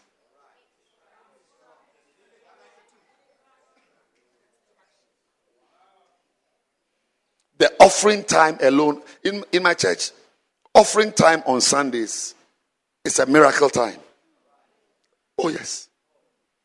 It's very prophetic. I just sense an anointing. As they are coming, I'm praying for them. As they are coming, I call this amount. They are coming. I lay my hands. I say, yeah, God is blessing you. God is blessing. I say, hey, your eyelashes are too big. Reduce it. You are this. God is changing your life. God is blessing you. God, yes. I lay hands. I'm a pastor.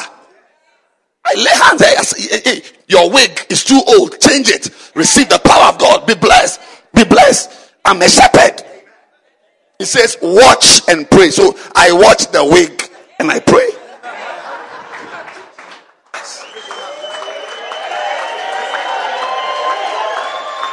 Oh, am I saying something bad?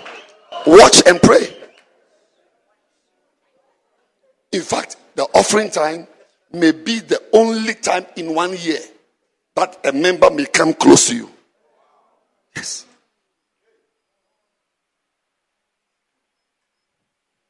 You don't just call offering time and then ushers will come and stand there with the bags. 3 of them are even thieves. Yes. I'm telling you, ushers are thieves. Not all, a percentage are thieves.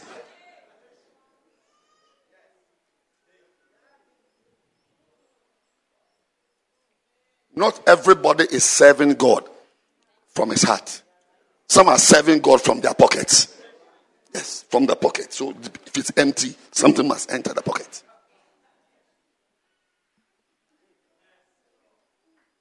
When you come to Ghana for Give Thyself Holy conferences, watch how the prophet takes offerings.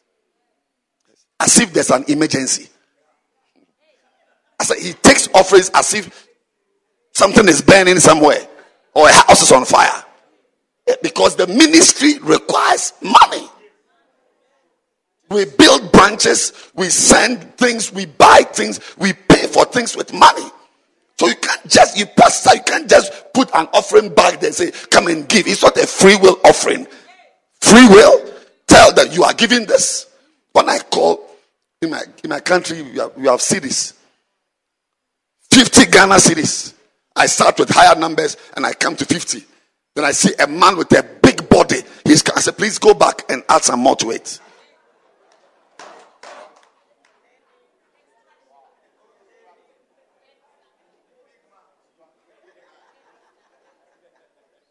I said the offering you are giving, it doesn't match your body size.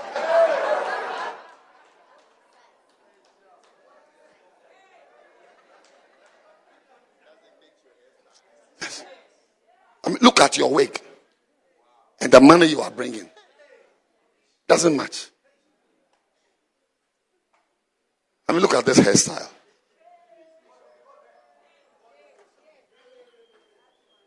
This hairstyle.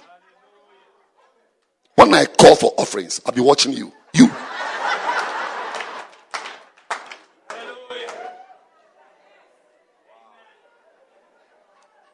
Say, money is used to build a church. It's when you are not experienced that you think that we use communion wine to pay for things.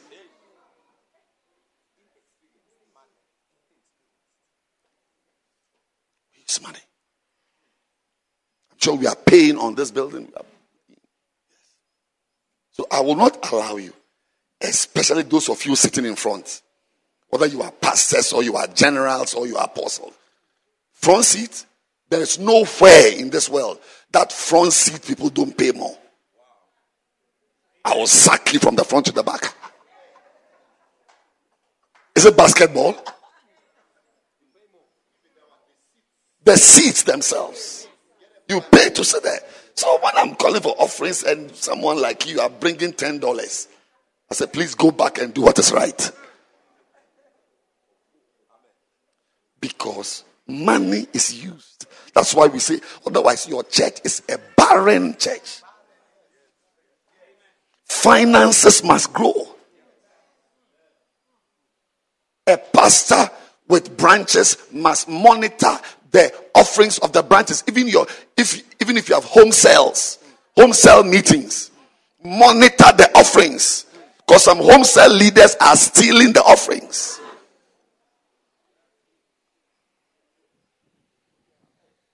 And never say there's no money in Zimbabwe.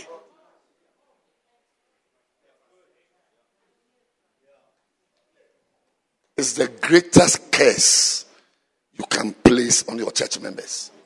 That there's no money, so you will not make them give. It's only when you give that it will be given back to you. A good measure, shaken down.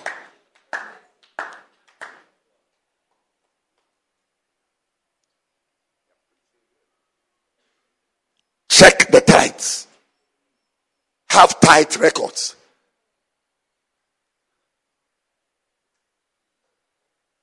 There are people after church service, they like ambushing the pastor.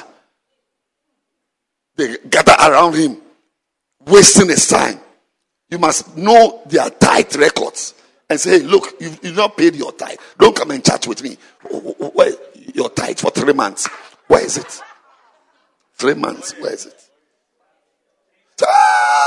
This is I'll bring it. Then they'll bring the tithe. Did you know that if every member of the church was paying tithes, we wouldn't even need to give offerings? Tithes alone can build the church. We give offerings because it is a biblical instruction to give tithes and offerings. Tithes are far greater in magnitude of a church's income. Those of you who are reading books about not tithe. That tithing is over. You will be over. Don't follow philosophers. Follow the Bible. Don't follow what? Philosophers. Oh, sorry, philosophers.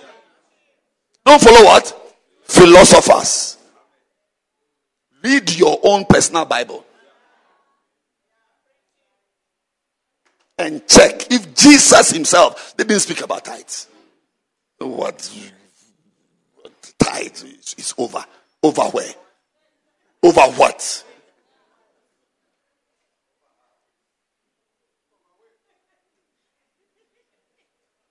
Can you imagine a pastor stopping me from paying tithes? But they can stop you from paying tithes because there is nothing in you. You are an empty vessel. Ask your neighbor, is a pastor addressing you or it's me? Ask, is he addressing you or is he addressing me?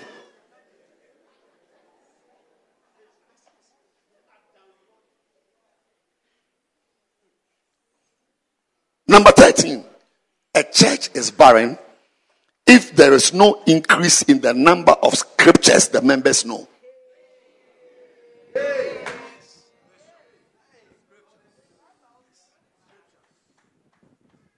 Look, we are not building a social club. It's the church, the bride of Christ. The members must know scriptures. Every church must have a group of verses called must know. You must know. And share it. Let the members learn it. And tell the ladies not to accept any proposal without the guy quoting 20 verses.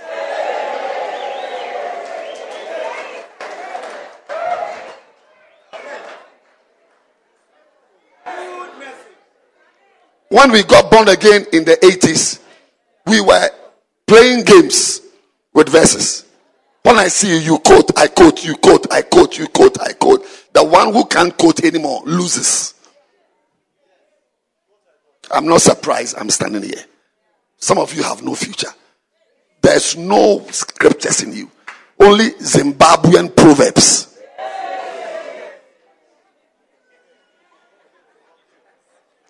Proverbs and idioms. Zimbabwean idioms. It will make you an idiot.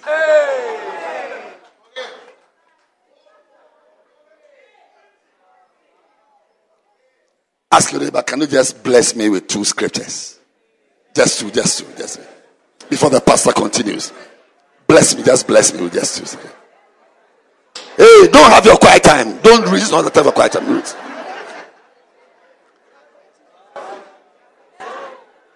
Clap your hands for Jesus.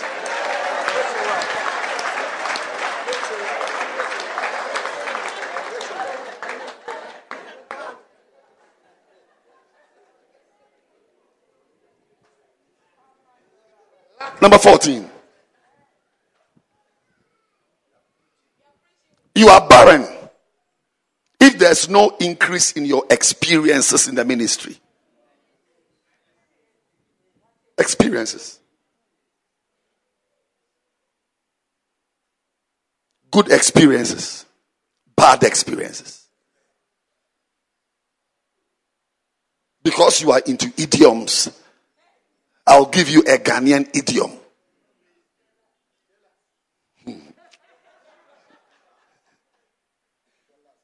They say it is the one who carries the pot to the riverside who will break the pot. Those who are not carrying any pot, don't break any pot. So your bad experiences are because you are doing something for the Lord. So don't let those who don't have bad experiences intimidate you. They are rather useless members of the church. I shouldn't say it.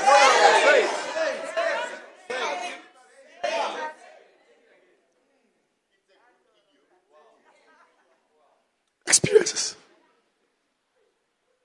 a girl almost seduced you to fornicate, it's not a good experience. It's bad. But it's because you went to do outreach. So next time, don't go alone. That's all. But it's an experience. If next time you know the type of girl who can seduce you, so you move away, because not every soul is your soul.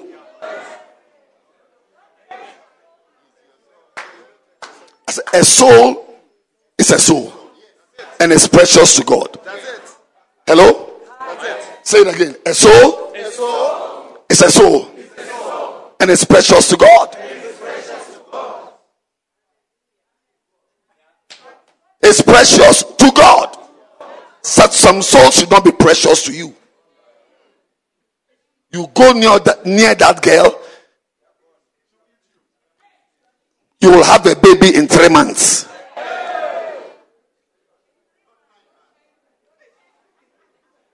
Okay, listen, girls. That's why you should be spiritual.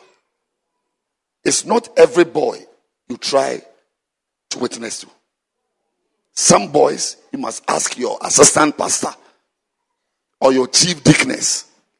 If you try it, you won't continue your education. You'll be at the antenatal. It is. Can I continue or I should stop? I should stop preaching. It's not everybody you witness to. Take it from me. The Holy Spirit, of course, I don't blame you. Most of you don't know the Holy Spirit. So he cannot even guide you. Yes, your judgments are judgments by the eyes and the ears and feelings. You look at the girl's skin. The skin is so smooth. Oh, then this is my soul. Your soul? Your soul? It's not everywhere Paul was allowed to preach. In Acts 16, he was stopped. He was going to Bithynia. Through Bithynia to Mysia. He was stopped. He said, don't go there. I don't know why. But Mysia wasn't a zoo. I said, Mysia wasn't a zoo. It had human beings, men and women, people who needed salvation. But the Holy Ghost said, don't go.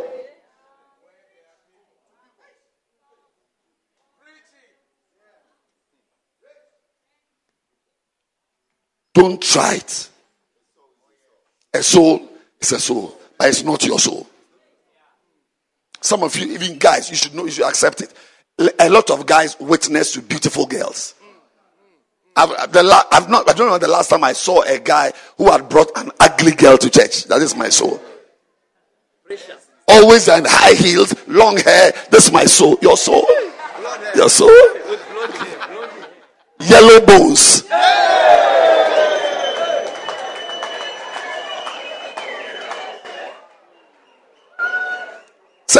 Should I stop preaching? I should stop. I should stop it. I can continue. You must have experiences. And experiences come by doing more. If you don't do more, you won't experience more. A singer must have experiences. By singing more. You see, you'll be singing a song and you can't continue in the middle because the note is too high. It's a bad experience, but it's an experience. Or you are singing, you forgotten the lyrics because your mind is on some money you left in your room. I'm not sure that somebody has come for the money. Pastors, visit more.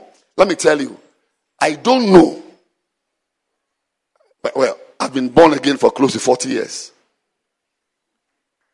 All good preachers have good windows preaching anecdotes and examples. We call them windows, which are a result of his many experiences.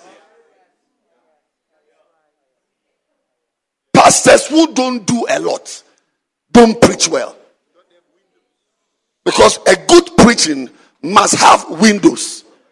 It's only suitcases which must be airtight. Preaching must have ventilation.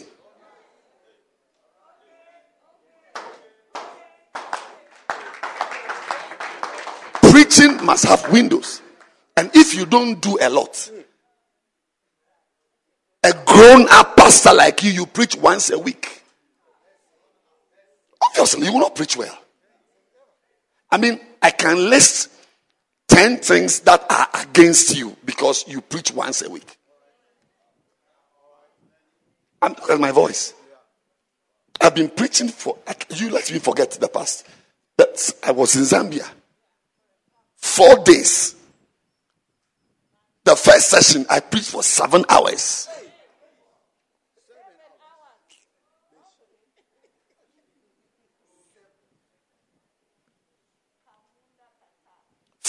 Days. I have preached every day since the past week. Wouldn't I be a good preacher? Why do you think you have come to sit here? I'm asking a question. Is there a white man coming here?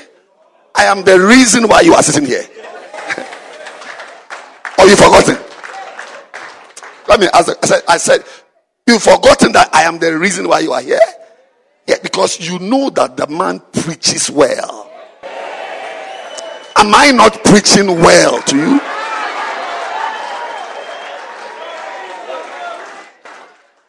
If I gave you this book, can you say the things I'm saying?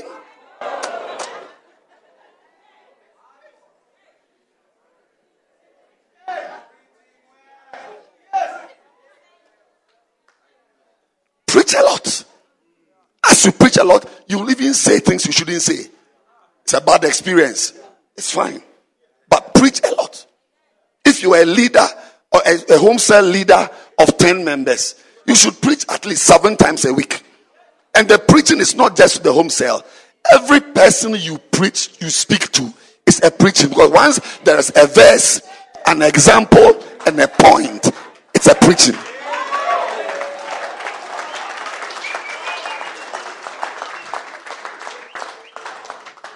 No, I'm asking that if you were the one who was advertised to be having this conference, would there be this crowd in the hall? And I'm saying that for the past 14 days, I have preached almost every day. Each day about a minimum of 17 hours.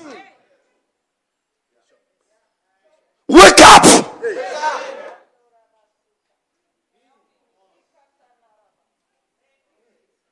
Do I say all things well? No. It's the good, the bad that make up the experiences. If they are bad experiences, you learn that next time, don't point your finger at an elderly man. So I only point, if you say I only point my fingers to small boys and girls.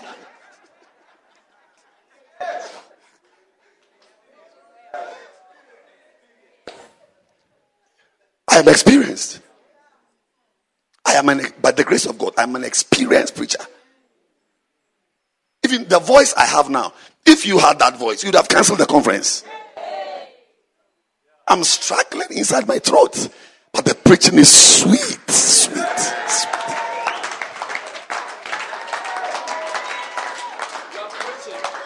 No. The point, say, are you a pastor? Then preach a lot. Are you a pastor? Preach a lot. Say experiences. Say experience. Experiences. Are you a wife?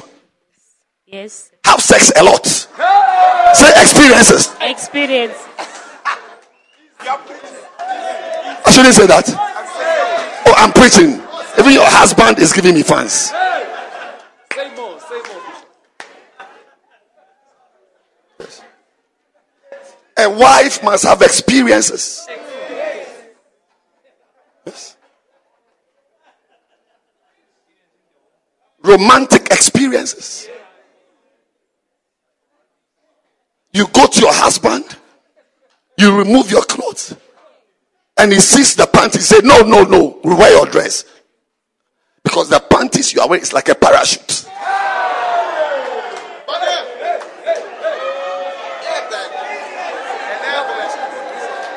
There are women wearing parachutes here right now. I shouldn't say it.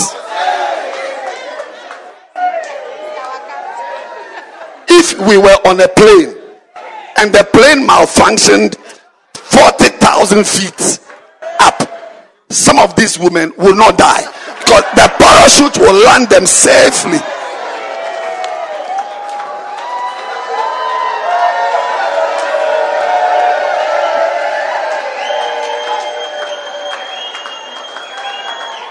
I shouldn't say it.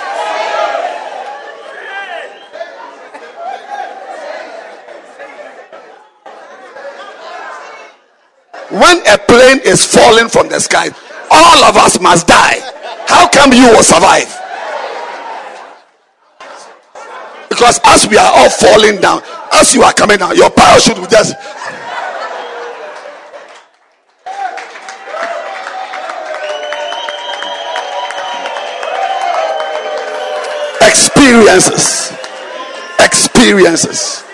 Experiences. We need experienced preachers, experienced singers. When they start the song and the keyboardist gives a key, said, no. I tried this one in Taiwan. It didn't work for me. Go down. It's too high. Yes. Say experiences. Most of you are not experienced. You're not experienced.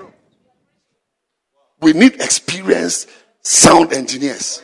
You see that the sound engineers in this church are experienced.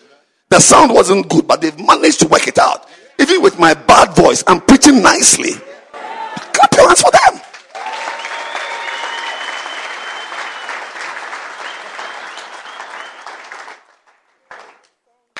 We need experienced ushers who can tell that this guy may have a bomb in his bag. Watch him carefully. You are looking at my face.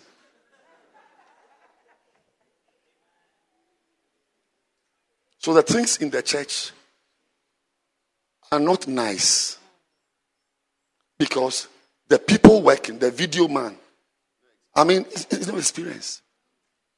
Instead of asking the pastor to come to church on his own, to use the camera to film shots and to go to YouTube, look at shots and so on, he will not do anything. I'm sure this is the first time this week he's holding the camera. And I shouldn't say it. I shouldn't say it.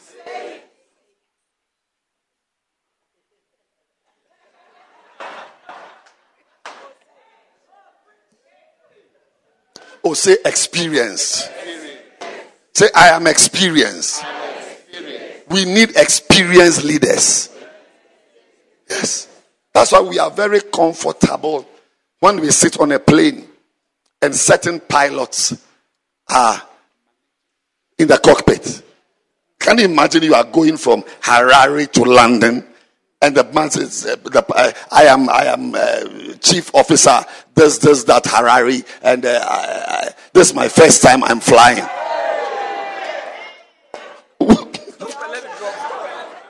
Won't you stop the plane in the middle of the air and get down? Everybody wants an experienced person to minister to him. May you be experienced. Receive the grace to be experienced.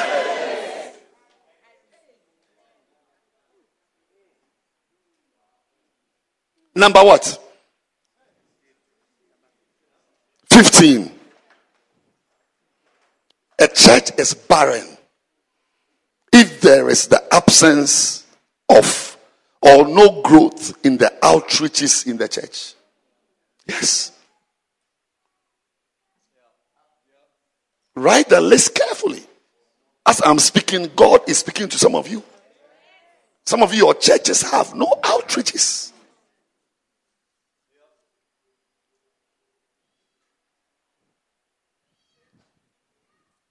And a church which doesn't reach out is an ideological society. It's not a church. Jesus' church, they reach out. You are doing something else. Maybe you have formed a social club. Yes. There are pastors who are known to have big conferences, but nobody has any memory of them preaching at a crusade. It's wrong. should disturb you. There should be no reason, there should be no verse in the Bible that should make you explain it away. Yes, you are the main pastor in Zimbabwe. Everybody know, but no one remembers seeing you at a crusade. No.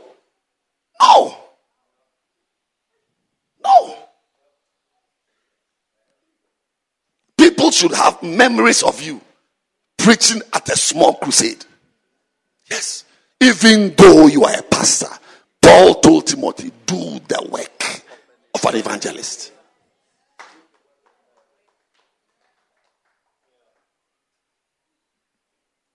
Organize the groups. Suspend the choir. Mommy, your church, suspend the choir. If they can produce pictures and data on a crusade they had as a choir, ban them from, and they don't even sing well anyway.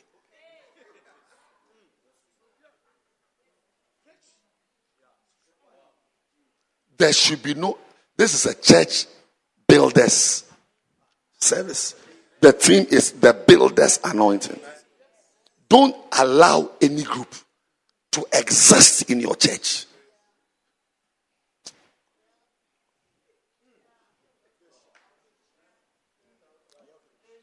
Don't.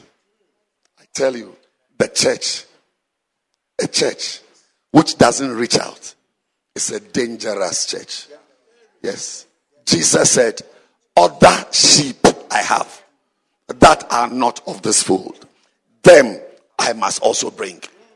Do not, whether they are sound engineers, instrumentalists, dancing stars, what stars, rap stars, film stars, culinary moons, no group.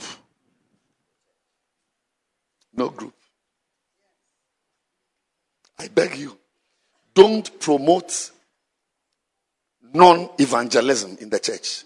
That's not Jesus' church.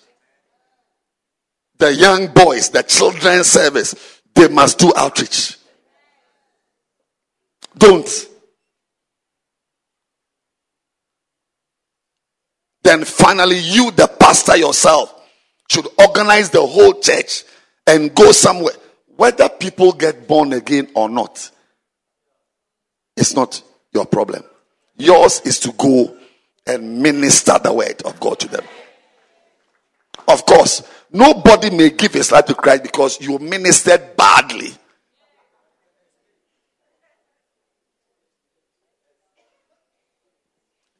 Ask your neighbor, when was the last time you won a soul? Just ask everybody. When was the last time? Ask. Ask him. Ask him.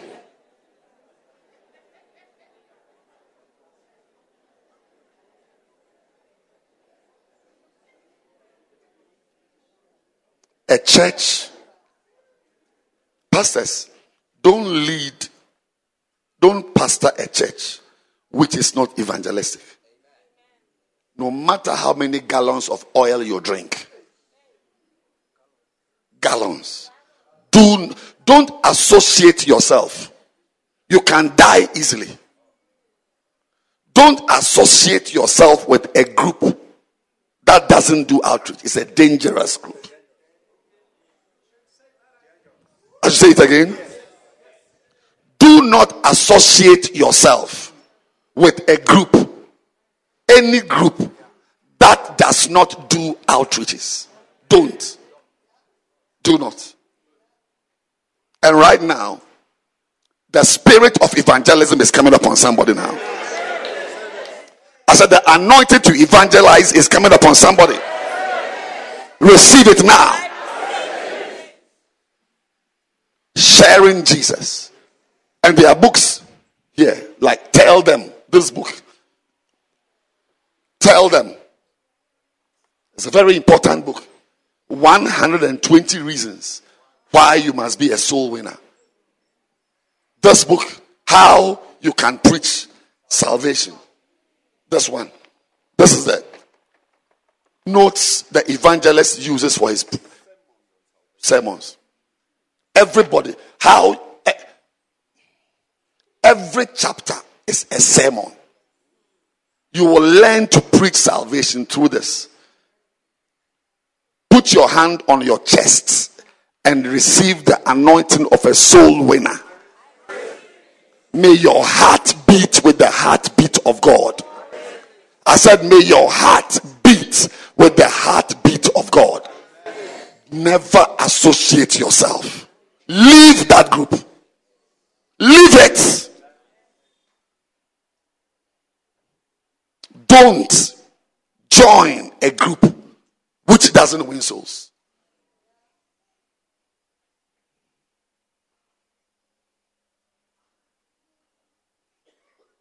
Because what is on God's heart is that the lost. He said, other sheep I have. We are not all here. There are many in town. That's why God anoints pastors.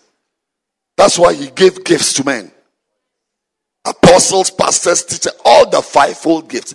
Eventually they are to win souls to God. There is not even half of a gift that is not into soul winning. The evangelist is into soul winning. The pastor is into soul winning. The teacher, Matthew 28, he said, teaching them to observe all things. It's part of the Great Commission. The teaching anointing is part of the Great Commission. Don't sit there and say, any prophet you know who doesn't do crusade is a fake prophet. Even if you are sitting here, I'm telling you, you are fake.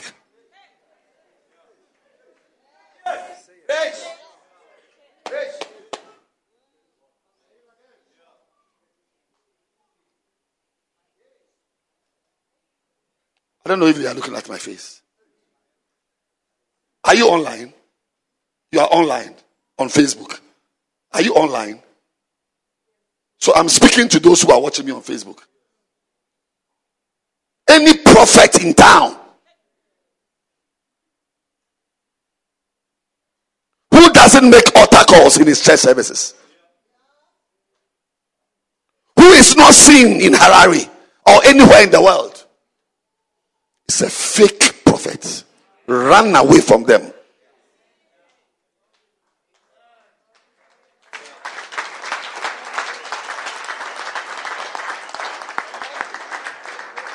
Sir, you must be surprised that Father Abraham told the rich man in hell,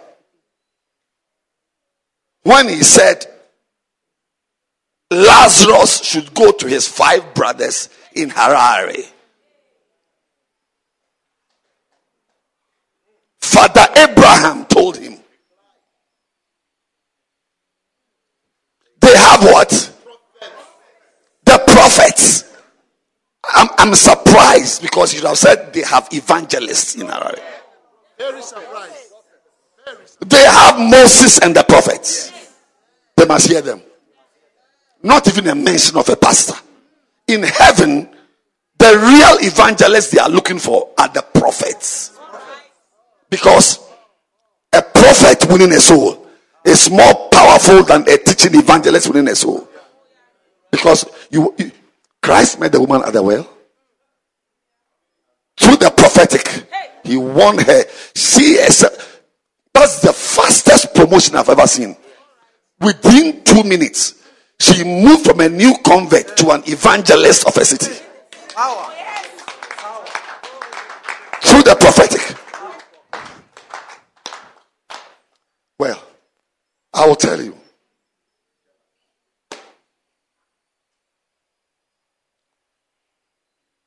It's not just any prophet. Any pastor you know. Any teacher you know. Any evangelist you know. You know there are some evangelists who don't do crusades. There are evangelists who don't do evangelism. Yes. You didn't hear me? I said there are evangelists who don't do evangelism. In the New Testament, there's only one man Not two. Only one man who was called the evangelist. His name was Philip. He did only one crusade.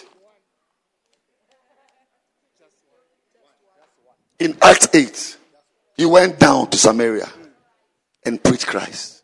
And the people gave heed to the things which he said, both seeing and hearing the miracles which he did. For unclean spirits came out of many, and many that were taken with the palsies were healed. From Acts 8, we never heard of Philip the evangelist till Acts 21, when we see Philip with his 4 virgins, his daughters. So he used his time to protect his daughters from fornication.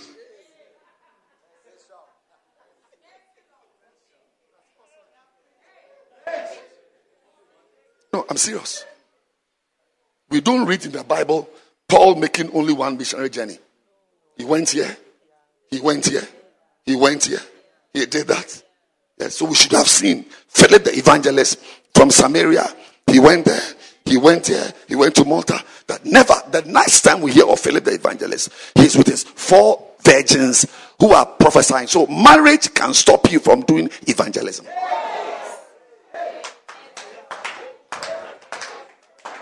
Having children can block your evangelistic anointing.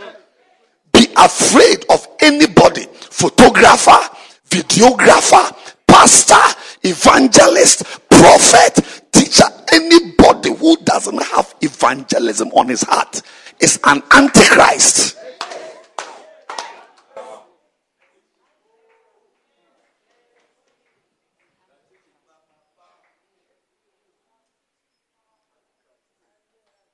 It's an what? Antichrist.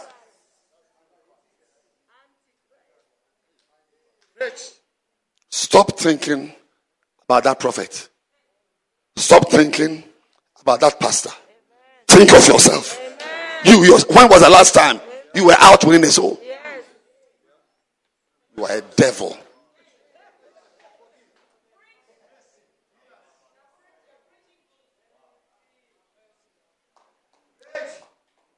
I'll take it again. The greatness of a church is not measured in its seating capacity, but in its sending capacity. Take it and you can go home now. If you like, go home.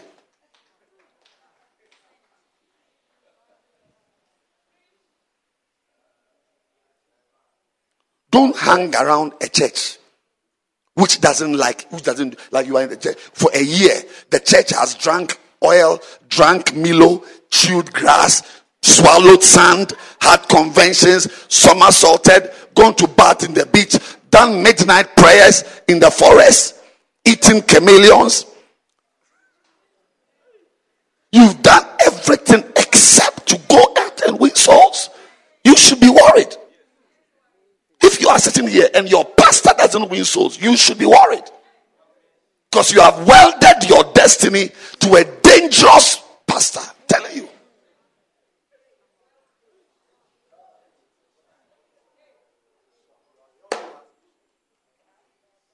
We'll take a break soon and come back for the final session. Because I can see that you are all angry with me. You don't want to hear what I'm saying. You are not interested. And I feel like stopping the conference. But you are not listening to me. No, you are quiet. You are not. There's no response.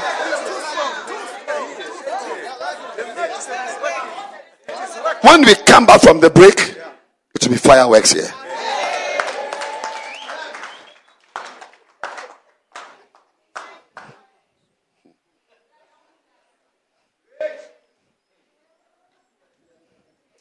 Number what? 16. If there is no growth, can you clap your hands for this book, Church Planting?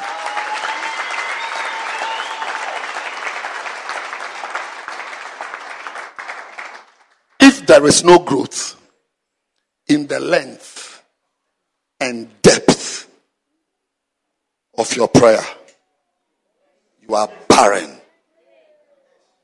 The length. The length.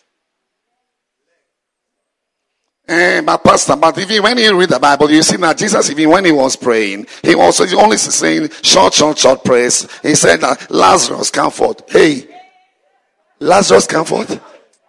Read your Bible well. He prayed for hours. He prayed for what? Hours. I will not monitor you. You monitor your personal prayer. When was the last time you sat down alone in a chair all night? Or you went somewhere in a room alone days?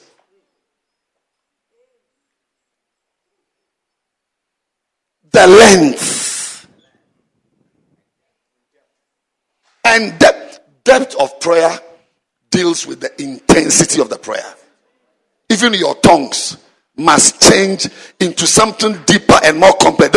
Are you Hare Krishna?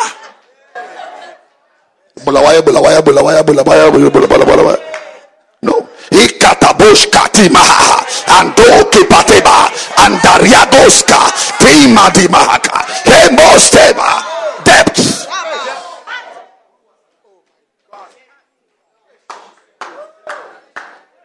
Kawasaki.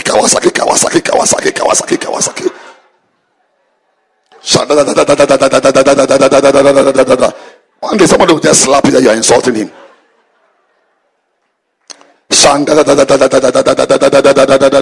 We all start that way. We all.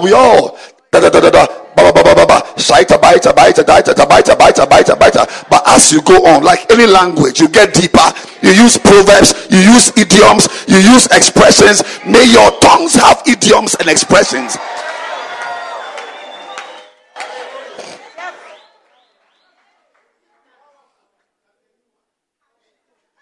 Pray in tongues with idioms.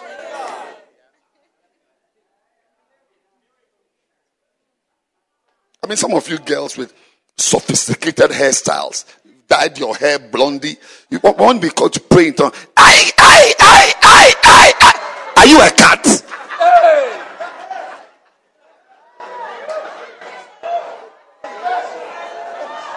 May the depth, you pray with verses. As you are praying, you are quoting Habakkuk. Oh.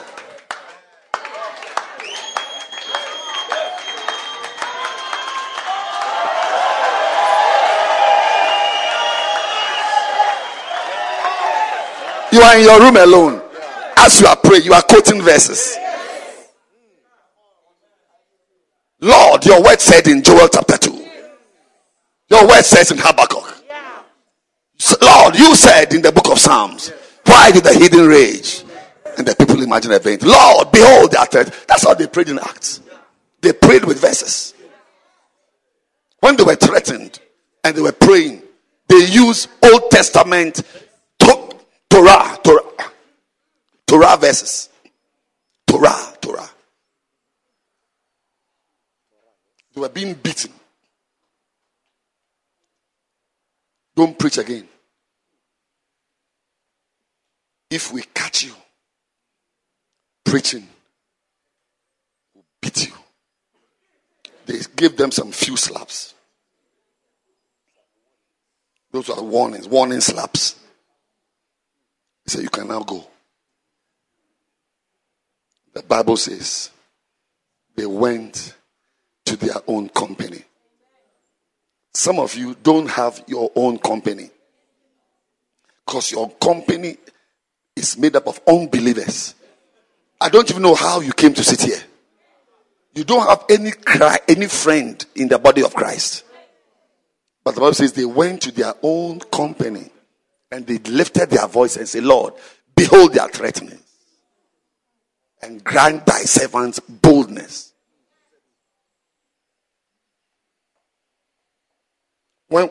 Ask your friend, when was the last time you prayed with verses? Ask her. Ask her. And when you finish, ask him. When was the last time you prayed with verses? We are talking about the depth. The what? Depth. Not prayer. God, do it. You should do what? Do it. Hey, don't talk that way. It means something else.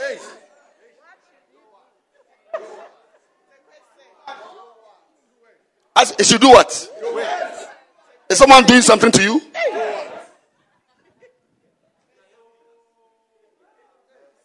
But when you stand up with the scripture, Makatusaka, even the way you introduce the prayer, Makatusaka, Kunda Kaduge, Abraka Sukaduga,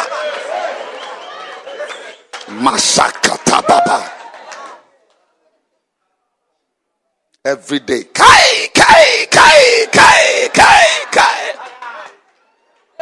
Say hello to the nearest cat around you. The nearest cat. Clap your hands for Jesus.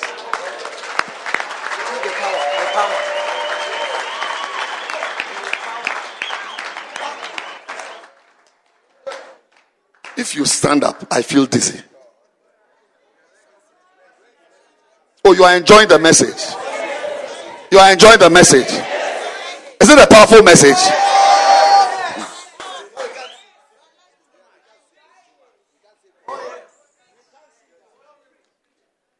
Look at this one.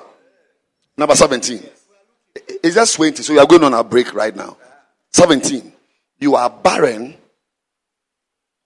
if there is no increase in challenges and mountains to overcome.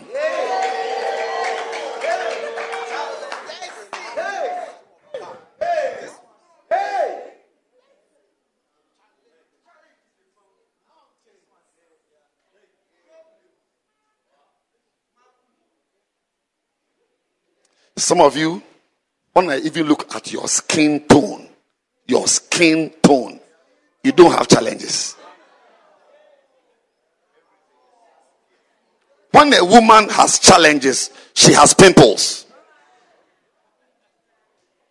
Or the skin becomes rough. Your skin is too smooth for a Christian. For a Christian, it's too smooth.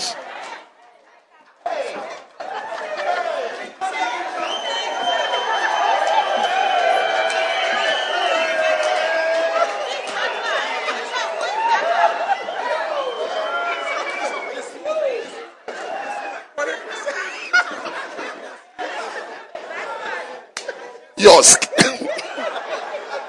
Inspect your neighbor's skin.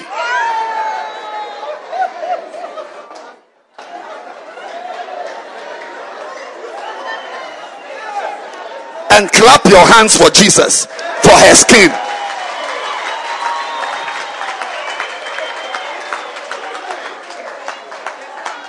And some men look too healthy to be a Christian. You must be stressed. There should be problems you are solving. Sir, you look like the vice president of Zimbabwe. You are taking too much good care of this man. Starve him a little.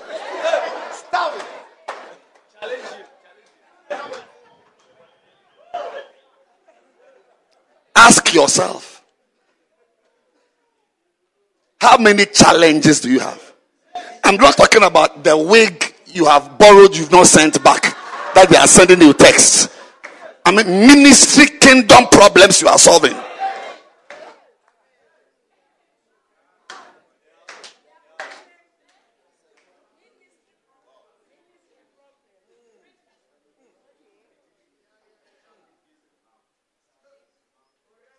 Paul said, fierce within, fightings without. The kind of challenges you overcome and the mountains you are climbing, they show that you are a fruitful believer. You are too calm to be an end-time Christian.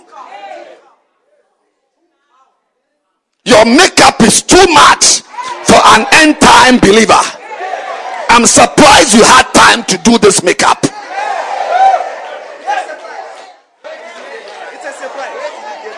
How did you get the time?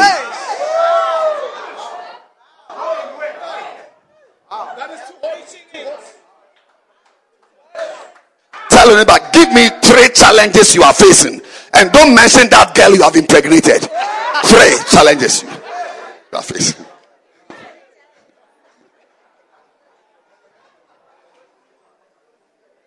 Oh, I'm preaching.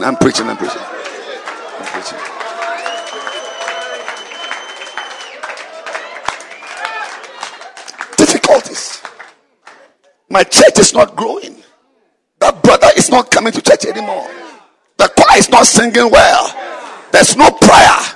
The all nights are not working. I've tried to pray for 4 people. All have died. Yes. Challenges.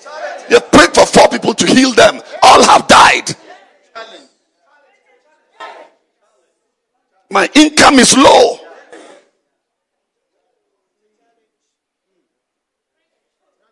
Any pastor with a pot belly may not be working well.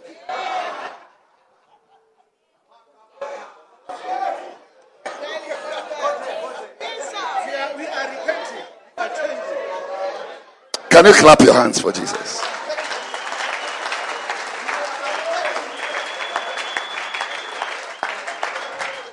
People are pulling their stomachs inside.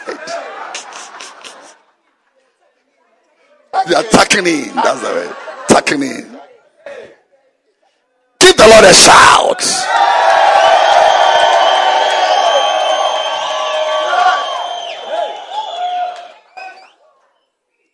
I love this one. Number 18.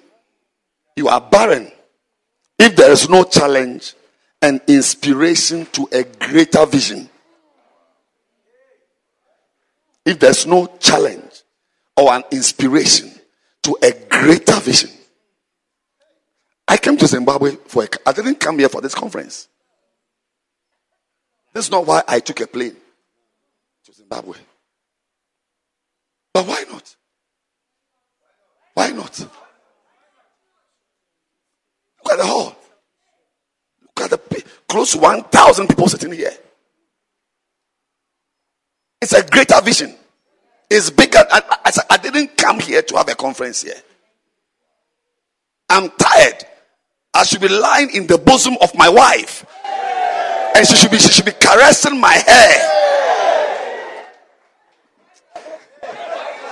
Why not?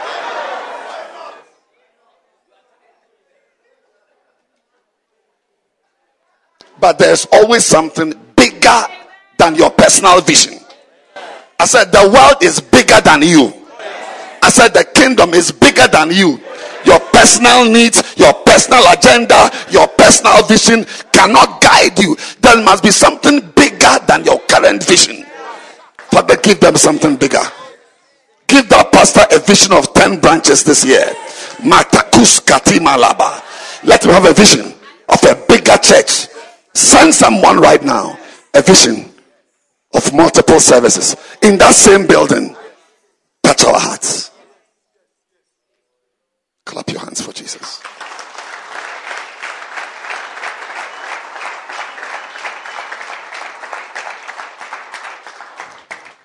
Number 19.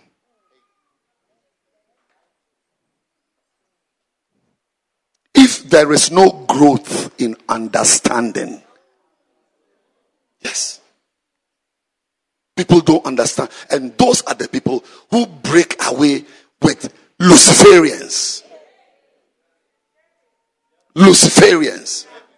The people who leave the church with Luciferians are those who don't have any understanding. Absalom was followed by how many 100 men? 200 men. And the King James says they knew not anything. Even anything it's not one word in the King James. It's any and thing. 2 separate words. They knew not anything. That not even one thing was in their heads. In the simplicity of their minds. Pastors, preach and let them understand why they should be loyal, why they should serve God, That's why you must pray that you be a good preacher. Don't you understand what I'm preaching right now? Do you understand it?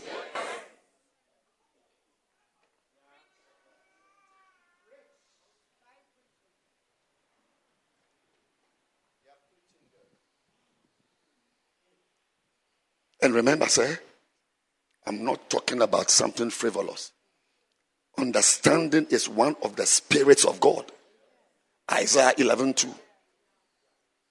Understanding. We need to understand. If you understand yourself, why you must pay tithes, no philosopher will philosophize you out of the path of God for your life. No philosopher.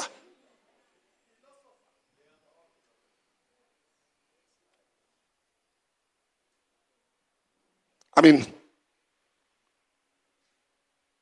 if God came now and said that we shouldn't serve him again, I'll be very angry.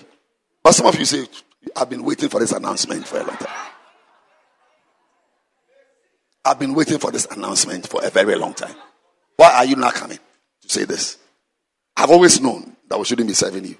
Because you are doing something without understanding. When the sower went out to sow, some of the seeds were so shallow that even the elements removed them. Birds came for them.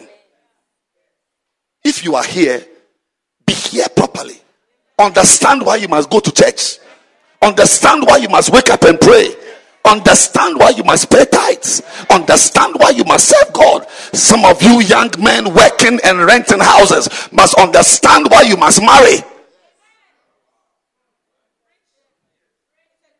Understand it. Because testicles don't swell for nothing. It's a proverb.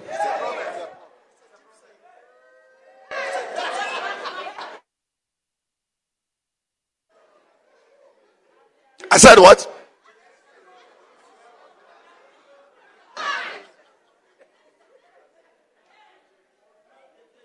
Ask the nearest brother, are you married? And anyone you know above, you look at his face, the wrinkles, it means he's around 35. If he's not married, bring him to the front here for prayers.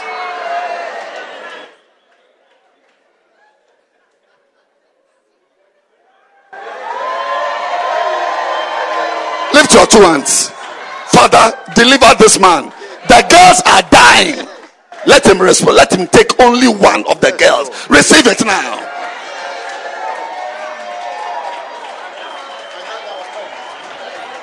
Another one has come. What is wrong with you? Are you well? Lift your hands. Father, help him. He's suffering too much. Deliver him from evil. Say amen.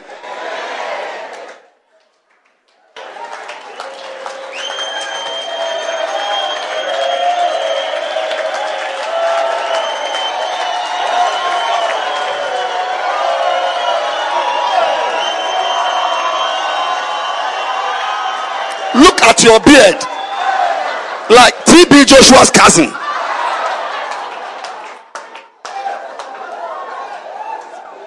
This man there, I need oil. Give me oil.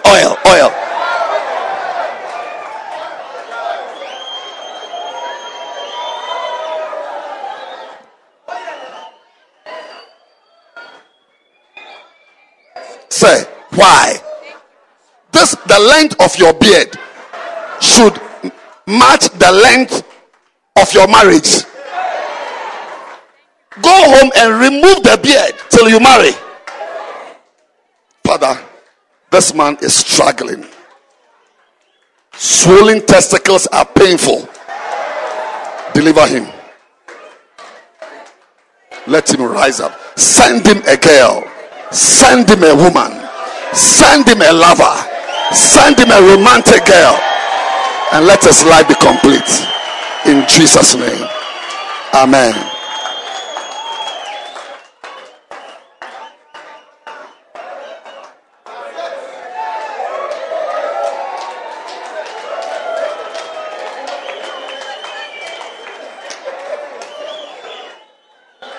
No.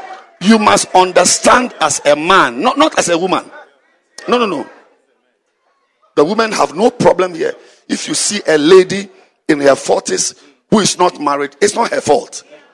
Of course, a few are witches, but that's a different thing. But generally, it's not her fault. It's the men. You should know a Christian who should be holy. How is it possible you're not married? And look at your beard, even the length. I mean, who combs the beard for you?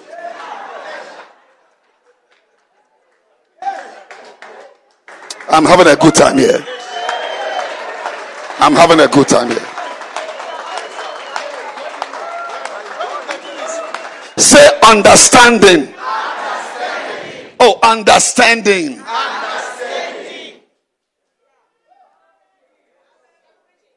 You must, a pastor, you must understand why you must have a big choir. There's a reason why we fight for 200 members in the choir. Not because they want to sing well. No. There's a reason why we have even formed dancing stars. There's a reason that we like dancing. Most of them, they're wasting our time. But it's a way of engaging young, immature people to also feel they are a part. Because at a point, not everybody can preach. They start dancing, they start singing, then they mature. They what? Mature. So don't just why the church, we have got dancers in the church. Why are we dancing? Why do we pay tithes?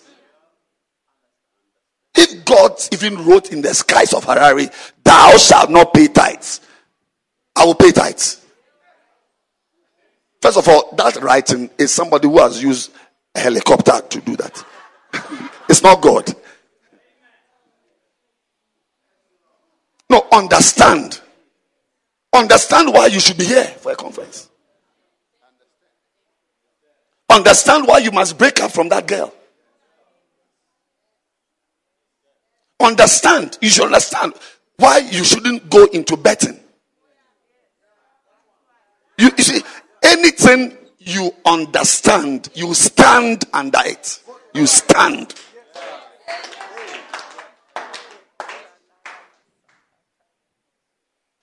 Why? I'm a Christian. Why should I not fornicate? Why? Is it that just that God doesn't want you to have girls liking you? No. There's a reason.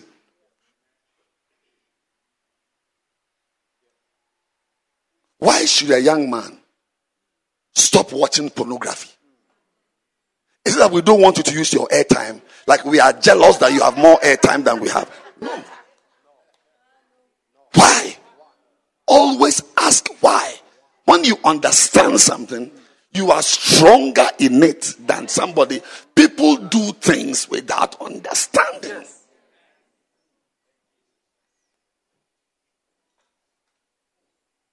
You can be a pastor of a big church without understanding why you are a pastor. So the next move, you can easily stand for elections. You don't know what I'm talking about?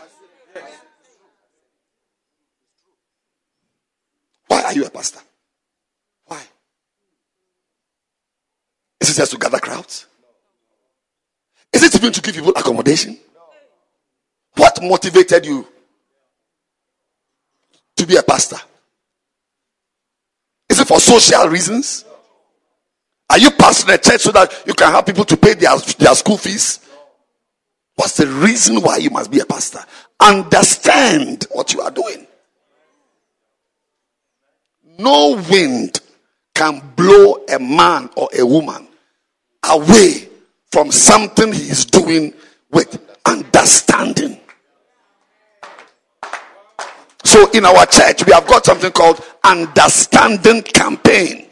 It's a campaign to let people understand what the Christian life is about.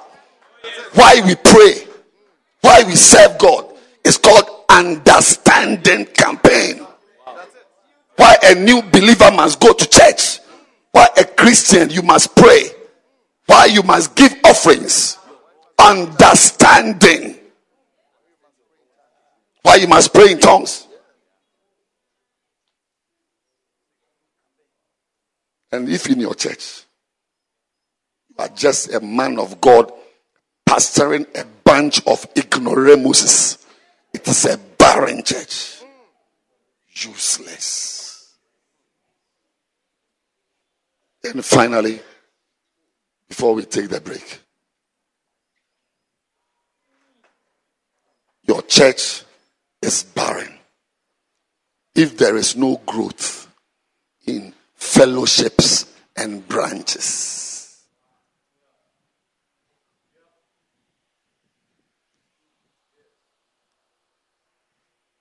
Unfortunately, I can tell you, no pastor should be interested in having one big fat church as your life's work.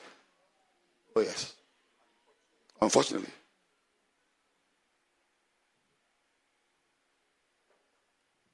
Because nobody lights a lamp and puts it in a corner. You rather put your lamp on a candlestick for all to see. So he says, ye are the lights of the world.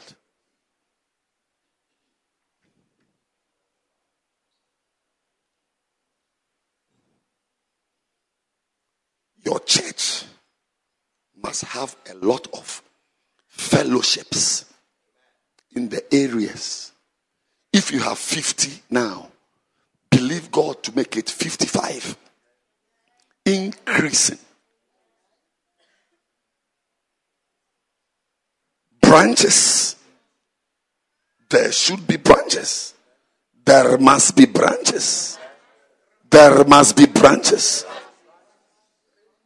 No matter the fatness of your church, there must be branches. There is nothing that affects the world from only one corner, including beer. Everything that must hit the world is found in many, many locations. If you go to Bulawayo, if you go to Chipazi, or you go to wherever, there is always going to be a place you can buy Coca-Cola. It's not only in Harare. You think in Bulawayo we don't drink Coca-Cola? Only you drink Coke? So if you go to Bulawayo and you expect Coke, then we expect a branch of your church also in Bulawayo. Yes.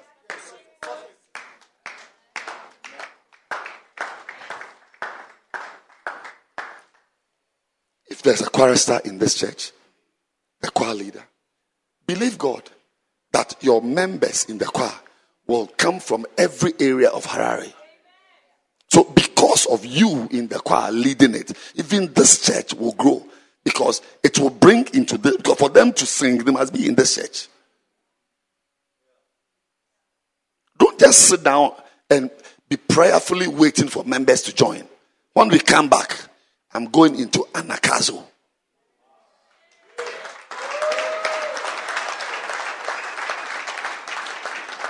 Clap your hands now.